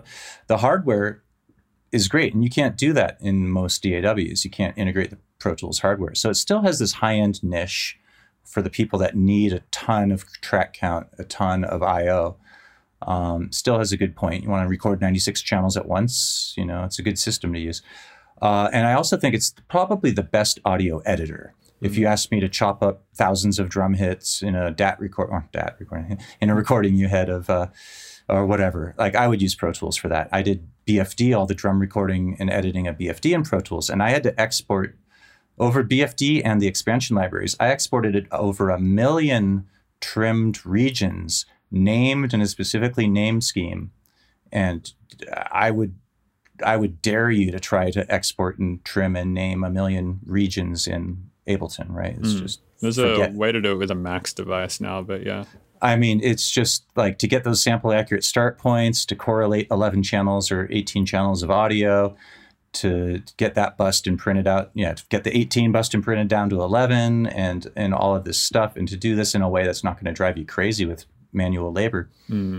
yeah, you would almost want to write software, and then you'd realize that that's not the way. Right. That's a good idea. So Pro Tools is the best game in town, in my opinion, for dialogue editing, for that kind of a work, group track editing and all of that. I actually think it's probably still the best. Actually, but one thing music making is a different story. Yeah. One thing I really, really love about Pro Tools, actually, that I think Ableton or every DAW really should implement is tab to transient. I think that's a great feature. Exactly. That's one of the things that came to mind, as well as the just tab to transient, or even just tab to regions, right? Like I could have, say I recorded a snare drum 100 times, and I was trying to sort the velocities because no drummer is going to get that velocity range linear. So I need to shuffle around these different drum regions, drum sample hits to get them in proper order. And then being able to tab to the next region. And same for the trimming, right? You could zoom in a lot and just tab and watch how the fronts, because you really want consistency. You don't want any timing deviation. It matters extra much when you're dealing with a whole bunch of, correlated files, so to speak, that someone's going to be triggering from a single MIDI note with different velocities. You don't want any accidental groove going on with your poor sample start trimming. So, using that tab to region, I was really using more than tab to transient, but then shuffle mode, right? It also keeps things nice and tidy. So you could trim the region, and now you don't have a gap between your two. It just snaps them all together. Yeah, so that's a nice feature. I still think Pro Tools is best for audio editing. I could argue it's one of the best for mixing, but to really answer your original question, is I was mixing for a lot of clients in Ableton Live. And I did like will.i.am and Justin Bieber. I did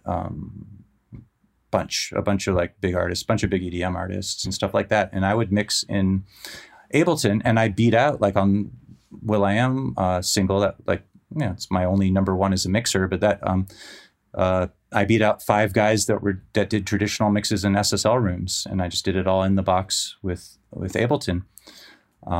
Because ultimately, the tools aren't what matters. And I think you might know this as you might have experienced this as you develop musically and technically. You go like, actually, I could make a decent program. I could make a decent tune in this other thing. I'd have to, I'd be a little slower trying to like learn the ropes, but. You can make a decent tune in anything for sure. Like we're going back to the conversation before, I've made decent sounding tunes in $5 iPhone apps, like nothing I've released, but I mean, I've sat there for, half a day messing around with an iPhone app before and made a tune in it. Not the best tune I've ever made, but it's a tune, Yeah, I think the weak link is us, kind of ultimately when it comes to this stuff. Your experience, your ear.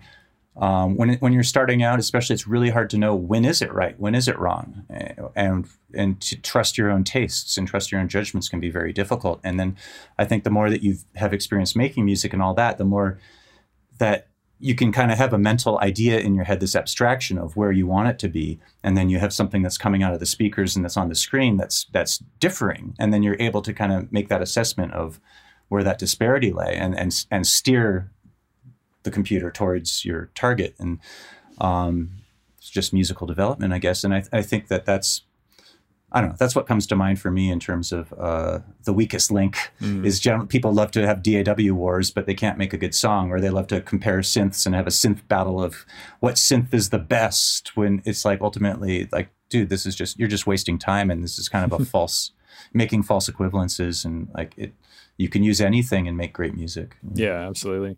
So with all the mixing stuff that you did, like you said, you did some number one stuff, or you did a number one thing for will.i.am, and you obviously like mixed Nine Inch Nails and all that kind of stuff.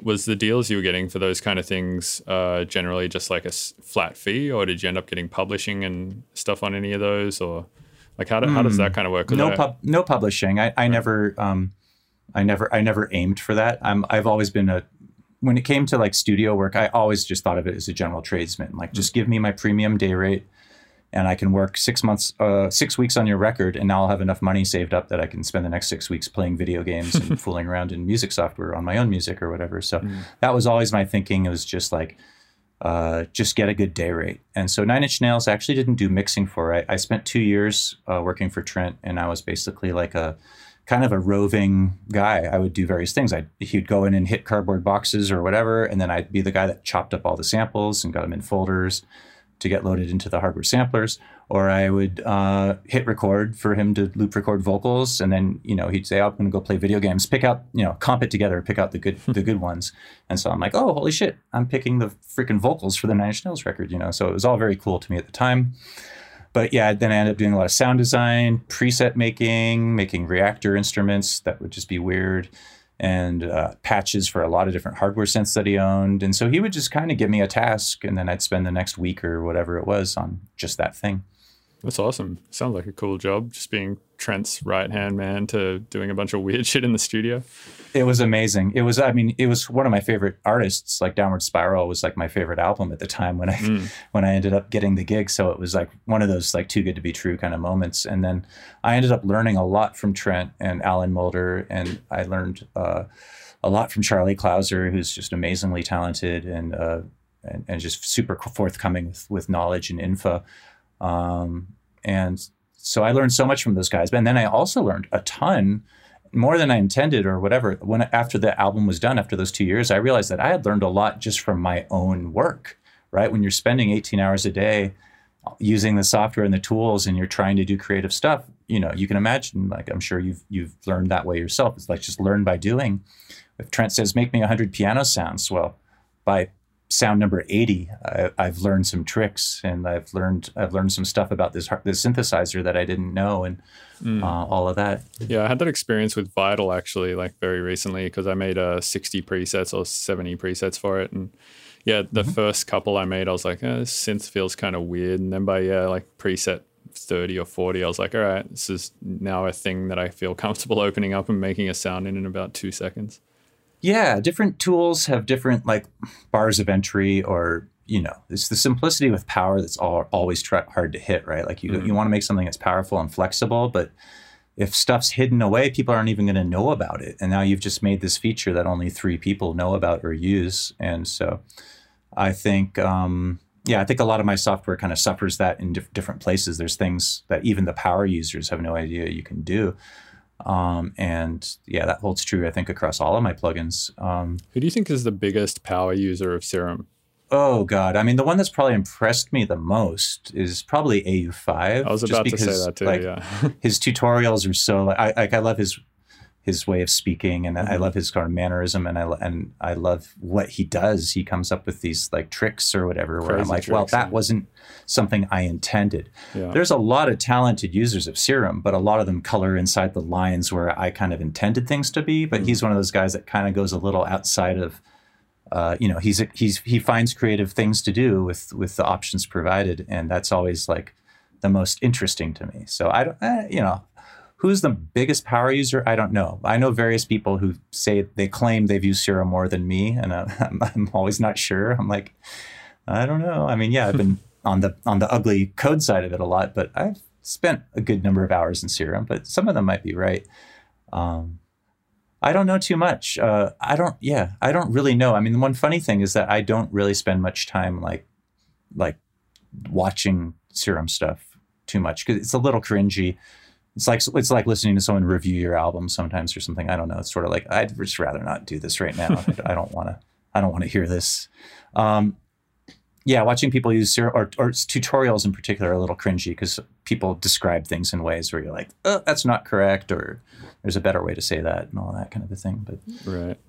The things that really impressed me that Austin has done tutorials on, the 2 big ones I can think of, is one is using Serum effects as a volume shaper by using the distortion unit in it to sort of put the transfer curve to 0 and back using the dry wet, and then sending like an external instrument device into it from your drum MIDI, that's not necessary anymore. But now I have, because of that video, I added audio into the noise oscillator, and you can just drag just the noise oscillator volume. Nice.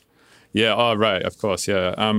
So that, and then the other one is like the DC offset thing he did with, I think it was the LFO or the oscillator, and then he sends the DC offset out as CV.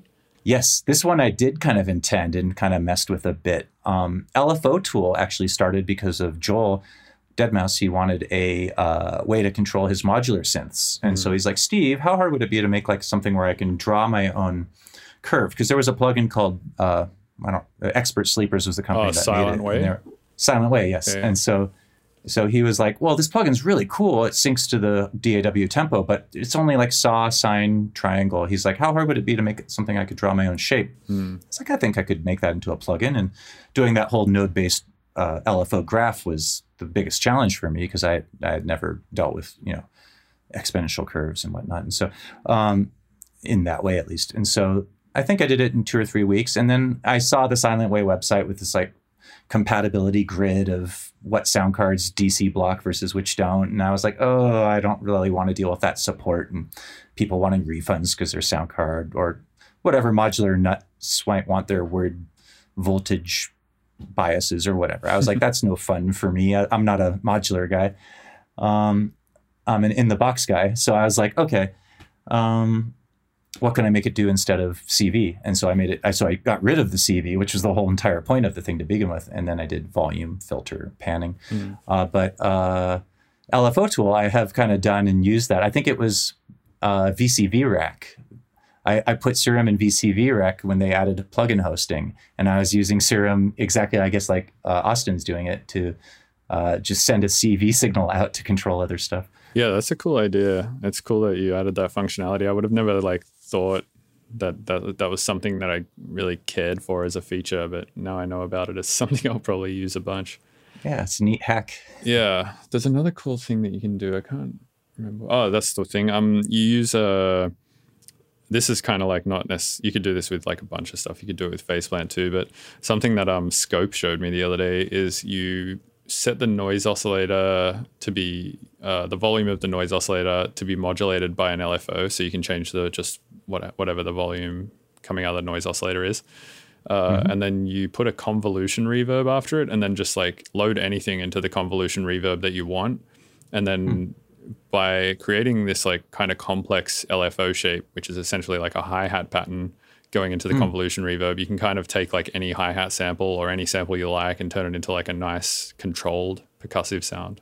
Neat. Yeah, I've done that exact sort of sound design stuff. So I think I know what you're talking about by kind of just almost granulizing or really sculpting the shape and using the crash cymbal can now become a hi-hat or whatever, right? By just using a little piece of it and doing some kind of rhythmic gating or just single envelope on it. Yeah, and convolution on drum samples can be good fun.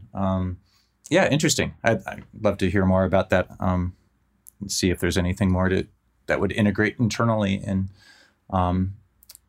as I'm trying to really just finalize what I'm going to do for Serum 2, which is just sort of a silly thing. It's like I don't advertise. I'm not worried about marketing.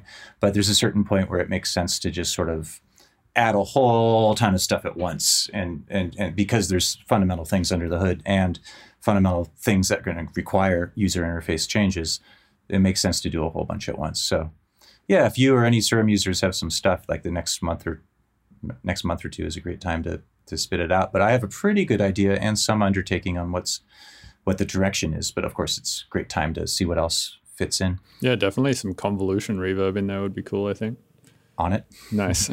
Yeah, that's something I've been doing on like almost every sound lately, is putting like M convolution easy or whatever on like most shit, just to give everything that little bit more space. Like, because you don't want necessarily like reverb on everything, because it's like too much and it'll just like sort of end up muddying your whole mix, right? But putting just the tiny sort of like 3 millisecond small room convolution type stuff on a lot of stuff can just give it that extra polished bit of, so stuff in electronic music, it's very easy to make stuff sound too dry.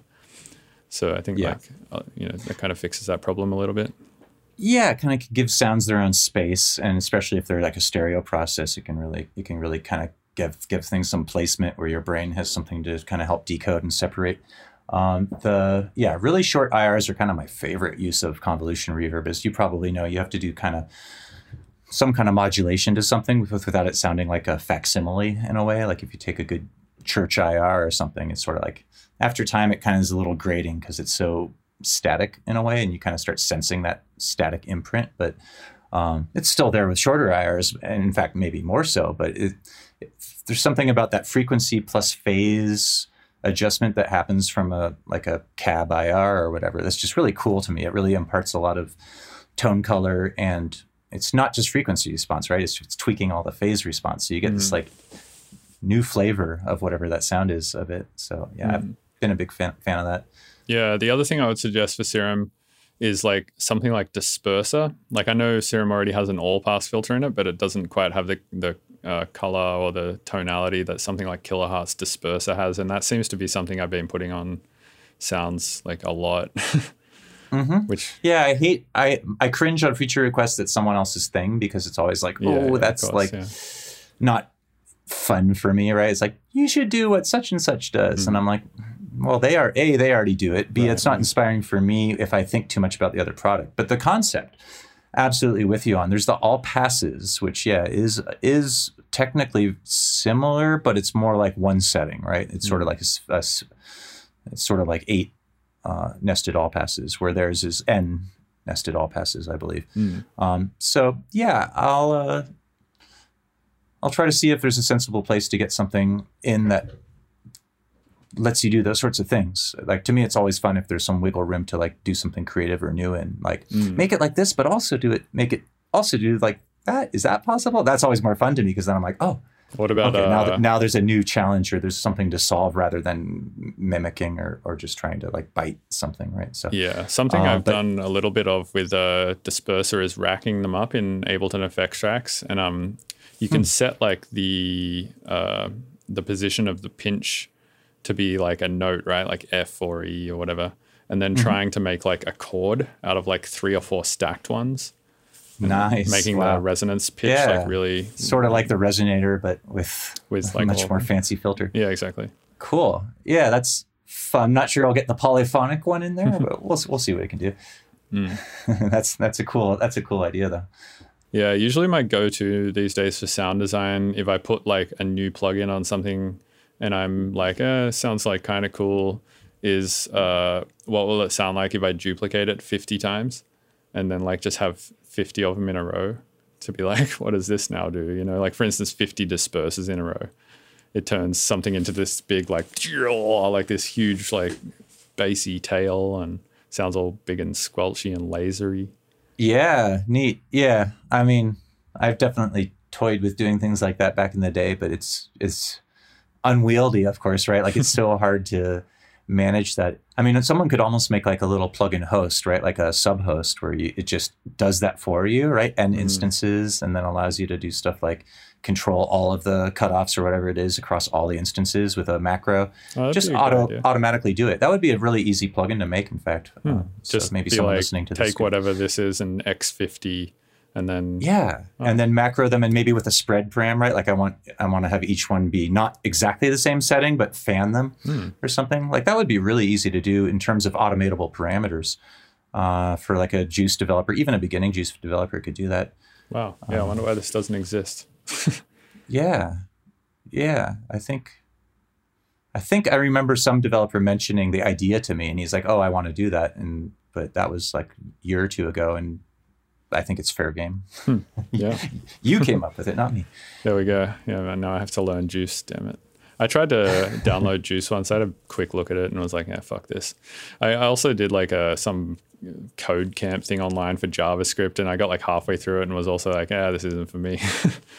Yeah, you know what's funny is like to me it's all about means to, and like my passion, I don't know, like I was never good in math class. Like you probably remember Algebra 1 or whatever it was, like y equals x squared or whatever, and you're dealing with these function graphs, and like I was just like, what the hell is this? Like, when am I going to ever need this in life? I don't plan to build bridges. I don't need this to balance a checkbook. Like, what is this stuff, right? And so I was very turned off to learning mathematics stuff because of the abstraction had no application. And then it wasn't until I started getting into making plugins where now y equals x squared is actually sexy or exciting, right? Because it's like, this is, x is input and y is output, and this is how it's going to mess up my waveform. Like now all of a sudden a function graph is like cool because it's a distortion, right? Or whatever. And so now I'm like playing with all these math formulas, trying to see, hear what these different things are going to do to a signal. And that's really kind of the level of stuff that I got bit by the bug on plugin developing, was just exactly that, just distorting signals by using basic math functions. Yeah, definitely. I think like unless something has like a purpose behind it, it's hard to care about it. with learning. Like specifically, I teach a lot of Ableton, and generally the way I go about teaching it is start from the problem. Start from like, all right, here I'm trying to do a thing. We hit this wall, can't do the thing. Obviously, we need to solve this thing if we want to get past this and do X, Y, Z things, right? So like then we go back from there, right? How do we solve it? And I think like a lot of maths or a lot of stuff in school is not taught that way, which I think it should, right? It's kind of like with the algebra stuff. It's like if they had started by being like, all right, let's say, for instance, you maybe not a bridge, but like, something that everyone wants to do, like something that's functional, like skateboard ramp, something like that, or like a checkbook, even, something just like something to represent X and Y that isn't a bridge, or like this isn't something that nobody thinks they're ever going to give a shit about, but something that everyone kind of universally thinks they're going to need to know someday, and then teach it from that sort of problematic standpoint. I think maybe be a bit more successful. Yeah, I do agree. I mean, why do I need to know this was the constant thought in my head through most school, like names and dates and this and that. Why do I need to know this? Why do I need to know this? Is constantly what my rebellious mind was asking. And it was weird to turn a corner. I mean, I'm really not the kind of nerd that enjoys programming. I see guys that actually really kind of enjoy various facets of it, like it's a game or a puzzle to them. And to me, it's just like it's a necessary thing I put up with in order to get the result I want. And I'm much more interested in, and all of my joy comes out of opening up Ableton or whatever test host I'm using and trying out this new feature and turning a knob and hearing something. Like that's the entire like rush and joy for me is the progress, I guess, right? You see just like a song or an album, see it progress along. But even DAWs, even being a musician, it's like DAWs almost felt similar to me. It's like, this is the necessary evil that I have to put up with in order to make music with a computer. I don't actually enjoy using a DAW. And I'd love to address that someday. And I actually have some plans along those lines, but it's sort of like the same way Serum, I was like, I don't enjoy making sounds on synthesizers. Why not? And investigating that and trying to make it as fun as I could, limited largely by my ability as a programmer on what Serum is. I mean, there's a lot of areas of Serum I'm pretty kind of embarrassed about, but it was just, best of my ability and what a CPU is capable of, And so I'd love to do the same thing on a more macro level in terms of just music making. Like, I think one of the things that makes me have the most fun in a synthesizer, like one of the synths I've had the most fun in recently has been Pigments by Arturia. Mm-hmm. And I think what it is that makes it so fun for me is the sequencer. Like I just always love synths with a sequencer in it. Like also Zebra 2 has like that ARP sequencer thing that you can just attach to anything in it. And sequencers that you can attach to all sorts of stuff. And like, especially if you can attach it to an oscillator that has like a quantization on the pitch to snap to, like you can set a scale for it to snap to, that kind of stuff. I have a lot of fun with that kind of stuff. So you'd like that in Serum, you're saying? Yes. Sweet. Well, I have got news for you, but I don't have it yet. Okay. Nice. Yeah, that kind of stuff is great for especially stuff like techno, to like, again, create those sort of very drum machine / hardware machine type sounding sequences. Yeah, absolutely. I've always had this weird disparity between a DAW and a plugin, right? Because it's this strange thing.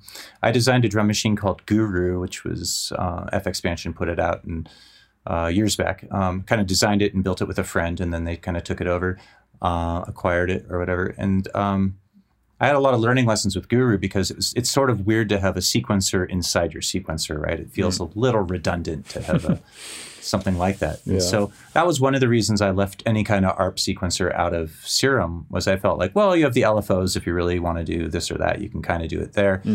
And you have the DAW if you have that. And you have stuff like Cthulhu or these other plugins. If you really want an arpeggiator, you can stick one before Serum.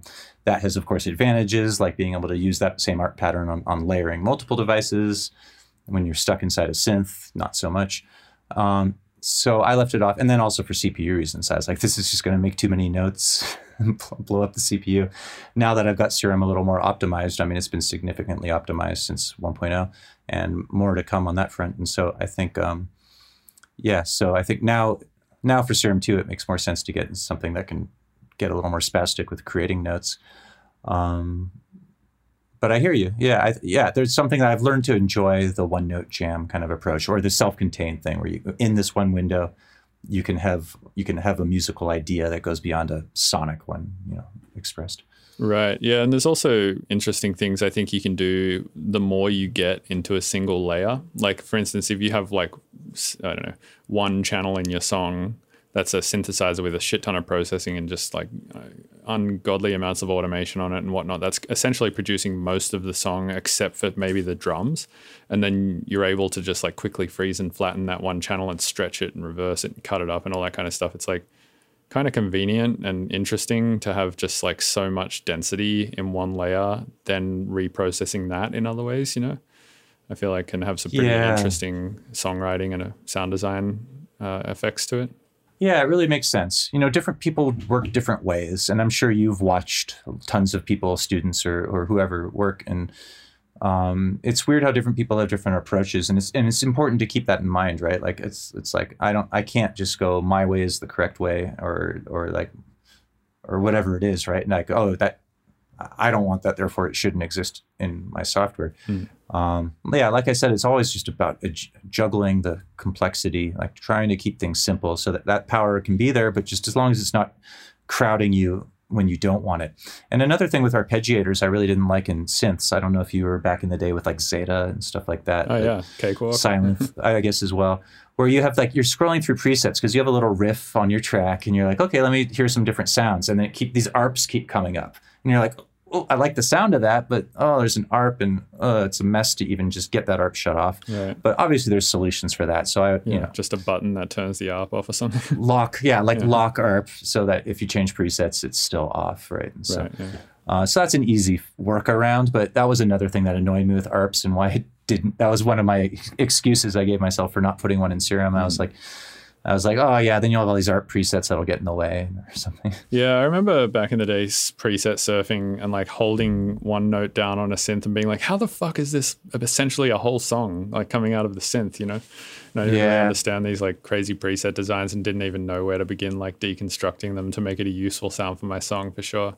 So I mean, you kind of maybe it's just alienate. It's like a show and tell, but not a usable musical. You might alienate some beginners for that reason from using at least those presets. But yeah, I guess it's, again, for someone like me that's making a whole song in one synth and then destroying it somehow with effects and chopping and all sorts of stuff is kind of the thing that I like to do. I almost feel you have to build these crazy, for me, I always say I almost have to write 4 songs to make one song because I just have to keep creating things to destroy them. Some different stuff can grow out of it. Otherwise, I just never feel quite satisfied with the end idea and never think it's quite explored enough or polished enough. Yeah. I mean, I think that's what makes you really unique as an artist is that your approach is not like other people. And so, this is one of these things where it's just not an absolute truth. I think you can make brilliant music that is one-dimensional. You know what I mean? It's absolutely, a singer-songwriter with a guitar or whatever. There's so many different ways to make music. Or I love a lot of the really simple tech house, stuff that's just if they can have 4 or 5 elements, but it just somehow kind of works because they have, effects swells or whatever that keeps it tension and release and stuff like that. I'm a big fan of minimalism, but it only has a time and a place. I wouldn't want to, you can't listen to that through your laptop speakers. It's not listening music in the same way. So that's one of the most interesting things about music to me is it has these different functions it serves for a wedding or for a funeral or for there's just a time and a place for different things. And it's really hard to compare music that's intended for different contexts. Yeah, totally. I'm a big fan of simple stuff as well. When you're saying you're a big fan of simple tech house stuff, Kyle Watson comes to mind, for instance. Yeah. Huge fan of that sort of stuff for sure. And yeah, I mean, I kind of envy, I think, people who can just write one idea and be that's the song, it's done, it sounds fucking great, it's super satisfying to listen to, etc. Because I just never feel I can quite do that. with Joel, that's like our BSOD thing was all about that. So we made BSOD as like a joke because I had made this plugin Lucifer, and it was kind of like Ableton Beat Repeat, but before Ableton had a beat repeat. And for that very reason, all of these DJs started buying it because they were, people were starting to DJ in live, and then they were buying my Lucifer plugin so they could do flip the beat on a song that's playing through. And so I got turned on to Beatport on its infancy by a DJ who was like, oh yeah, I used to spin vinyl, but now I just get all my stuff on Beatport. And so I was like, interesting. And I was like, Joel and I were doing like IDM glitch stuff together, not named BSOD, but we were just kind of collabing for fun. We were both nobodies, so we didn't really have an outlet or anything. And then I was like, Joel, have you heard of Beatport? And he's like, well, yeah, I heard of it. Why? I was like, dude, just listen to the top 10. Like, we could make this as a joke. And that's exactly what we did. We made a joke track, like, this is the hook. And then that hit number 1, which was crazy because we had no money, but no name behind us, just BSOD, this is the hook. And it was, I'm sure, largely due to Pete Tong, who had gotten a copy that played it on his Radio 1 show. And so anyway, that mindset we never lost, right? So BSOD was us just throwing something together. Don't overthink it. It's just art kind of a thing, right? Like, just don't torture ourselves and don't struggle. And I think that's what makes the music kind of effective, right? Because it's electro house. It's not trying to be highbrow, and it's music to party to. Like, you're supposed to just like so it has this sort of light and effortlessness about it, which I think makes it kind of work. So we didn't do, deadmau5 blew up and went on his own, and we've stayed friends and collaborated on a variety of things, but we didn't do music for, I think, 5 or 6 years there or something like that. And then this January or February, I flew out to Toronto and hung out with Joel, and we're like, we should make some tunes. Okay, so we went in the studio, and then we were both kind of like, how did we do this? Like, what was the process? Because so much has changed, like, since we last made some music. And I was like, dude, we were just trying to crank stuff out. We were doing 2 songs a day. We were just like, just if something's cool, print it. Like, just next. And so it's just this sort of just like go forward and like almost like, I don't know, like speed drawing or something, right? Like, okay, the clock's starting. Whatever's done in 4 hours, that's the song. Kind of a mindset of it. Just don't overthink anything. Like, and that's so fun. Like, it's so liberating if you come from a much more deliberate, like tortured artist, like long process mindset. It's fun to just have things crank out. Yeah, granted, at the end of the day, it might not survive the test of time, or it might not be the music for all functions, and some people might think it's trash. But to me, I love that idea of go in the studio and actually just have a good time. Don't because I've had so many, most of my studio life has been as a client. Or sorry, I have a client, and I'm just there getting paid to be there. And to me, there's just sort of this work-like pressure of being in a studio, that there's expectation and all of that. And there's something very fun about just going in and having fun and getting something done, because I'm sure you've had times going in a studio having fun, but no song gets made, right? Right, yeah. I think you can kind of feel that too, like at the other end of it, right? As a listener, even if you're a listener, I think with no concept of how music is made or anything like that, I think there's some like subconscious level at which you can feel if something has been sort of forced versus if something has been made just out of pure fun. And it kind of like exerts this like energy about it that's, fresh and nice. Yeah, and especially for party music, what better mindset to be in, right? Yeah, than like having fun. And there's been so many hit songs over the years that were just joke tracks, right? Like Beastie Boys' "Fight for Your Right to Party" or "Girls." Like, their 2 biggest radio songs were jokes that they were just blowing off steam before they made their real songs, or after or whatever, and became the biggest things because it's like they're having fun, and that comes across. And it's not taking itself too seriously, and it's not. It's the effortlessness, and if it's party music, especially, you should be kind of partying, making it. Yeah, that's a good point.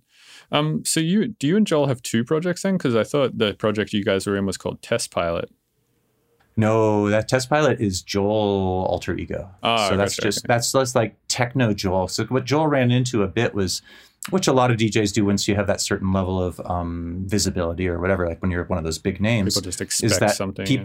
They expect certain things from you. Yeah. Like, if they're going to book you for a gig, they want you to play ghosts and stuff, or they want you to be kind of commercially or something. Like he ran into that, especially with Vegas gigs and stuff, where they're like, we're paying you so much, we want you to play David Guetta or something. He's like, dude, I don't do that. Like, and he's just playing like 2 hours of dark techno, and they're like, we have Saudi Prince here, and he wants to hear some stuff with words in it. And Joel's like, I'll give you words. Fuck. And so that I think he realized at a certain point, I should, I don't know, maybe it was done from a management's point of view or something. I think it was just Joel. Everything's really Joel's impetus. But I think he's like, okay, if I want to do the really dark techno thing, I should give that its own name. That way people know what they're getting. They're not going to expect a mouse head, and they're not going to expect ghosts and stuff. So Gotcha. Test Pilot is Joel. And then there's obviously the musical outlet too in that, where he's making music that more fits into that scheme of things. So it makes sense to have multiple aliases when you see that there's sort of multiple art outlets, right? Like I'd love to be like the idealistic, naive person and just say, oh, you can do what you want and people will love you and you don't have to think about anything. But in reality, I think there is a certain, people have expectations based on your previous output, or people have expectations based on what they think you are. Well, yeah, I mean, how you package something up to somebody and give it to them is like very important. And I mean, a good example of this is with food, right? Like if you give somebody, for instance, yesterday I was eating vegetarian chicken tenders, and I was eating them with a friend, and he was like, I don't really like this, but if they had given it to me as fried tofu, I'd probably be like, this is great fried tofu. But because they gave it to me as a chicken tender, it tastes nothing like chicken. It tastes like flavorless as fuck. Like this is not, I don't feel good about this, I've had this exact thought your friend had. Exactly. It drives me crazy when they try to make fake meat, like convince you. I mean, granted, they've done a good job with the Impossible burgers and stuff like that, but it's a burger. It's not saying like steak. Right. Exactly. Don't try to pretend you're something you're not. Yeah, I understand that. So I can understand if Joel gets booked for a Deadmau5 set and then comes out and plays 2 hours of industrial techno or something, then people are going to be pretty unimpressed with that. Yeah, the audience might be disappointed. The promoter is probably disappointed. And similar to your food, the food analogy, similarly is like, say, like Coca-Cola, right? Like if you're, I can't drink Coca-Cola anymore for whatever reason, but if you order a Coke, it's like you're ordering it because you expect a certain consistency. You kind of know what you're getting. And if it was like grape flavored or something, you'd be like, what the hell? Send it back or whatever, right? So I think, unfortunately, I think people think of artists as the same thing. And that's obviously, I'm sure you've seen people struggle with that when they make music that's outside of their genre. And people, this isn't dubstep. What the fuck is this trash? Because people don't really have an open mind. They expect that consistency from that person. So it really is better in a certain way to start a new alias. And then people go, oh, no, but my brand, it's not going to, I'm not going to get the same success from it if I start a new name. Well, maybe you'll get more success than you ever had from your last one. Or that, you'll get that cross-pollination from your fans that follow over into it. And I don't know. I kind of think do what's right first and worry about business second. So, I don't know. Yeah. And then business, generally money's not a problem if you ignore the idea of making money. Right. Yeah, like worry about the packaging after you've actually made the art kind of thing. I feel like people understand this food analogy to music subconsciously anyway, because everyone refers to music as like taste, right? They're like, oh, you have like this taste in music kind of thing. Right. So it's almost like we use the same, or we do use the same terminology for food and music. Yeah, I do think that like chef conversations are one of the best analogies to talking about music. It's sort of like you can love a spice, but you can overdo it, and et cetera. It's like you need a sort of balance. Sometimes simple is best. Sometimes things that just enhance the essence of what's there is a lot better than throwing a ton of spice on something. I think there's a lot of analogies with like the way that our olfactory senses work and our auditory sense work that actually make it kind of relevant. Yeah, that's a good point. Hey, man. Well, it's been like really awesome talking to you. We've been chatting for like 2 hours now, so it's probably a pretty good place to end it. So people are like crazy. Yeah. Right. I should get to this like list of bugs trying to shore up the ARM version of Serum that's coming up, and it's just crazy to see these new Macs are so crazy fast. It's just like insane, just throwing 100 serums. You're just like watching it. Like, are you working on no fans kicking in? You're like, is this real life? Wow. Are you primarily working on Mac?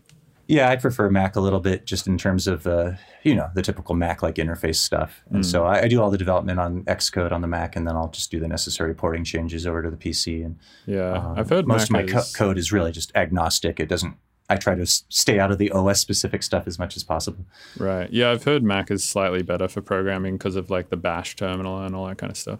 Yeah, it's weird. You talk to different nerds have a different preference there. I mean, there's a lot of plugin devs that do like Visual Studio or one of these other weird IDEs on Windows, but the Unix folk seem to like Mac a little better. Yeah, it makes sense. Yeah, I guess there's also the other argument from some programmers that Windows is like your only other option outside of Linux and Unix and Mac and all that stuff, which is kind of all based off the same architecture, right? Yeah, exactly. I don't know. I'm a nerd, but not that kind of nerd. It's kind of how I think about things. It's like I'm a music nerd and a synth nerd, and like the real nerdy stuff is just a necessary thing to get what I want accomplished. But yeah, I'm of the same mindset. I think Joel said this, where he prefers to use a Mac Live because he can get like support from a Genius or get his Mac replaced under insurance really easily on the day of a show if he needs to or whatever, but prefers to use a PC in the studio because you get to pick all of your I/O and like get to really customize your build for what you want to do in the studio. And if your computer crashes in the studio, it's not the biggest deal. You might lose one studio day, Yeah, he's always been a PC guy to start with, and when I really got into it, I had both going. So I had like Mac and a PC with so I just have the best of both worlds because there was a lot of plugins that were just either or, and it's like I want all the toys. So I synced the two machines with digital I/O, 16-channel light pipe between them and everything, so I could just have everything. And I'd use the Mac as the tape deck and the PC more like the instrument because there was a lot more kind of like creative stuff at a certain point there.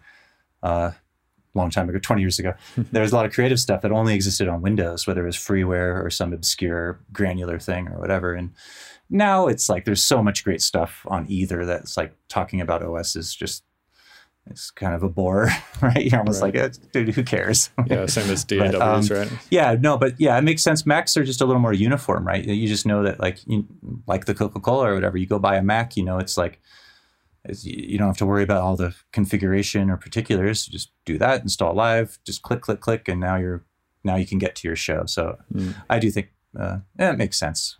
Yeah, totally. All right, man. Well, yeah, thanks a lot for chatting and taking 2 hours out of your day to do this on such short notice. That was really cool of you. Yeah, it was my pleasure. It was great to meet you and finally connect. Let's chat soon. Yeah, 100%, man. All right, have a good one. Awesome. You too.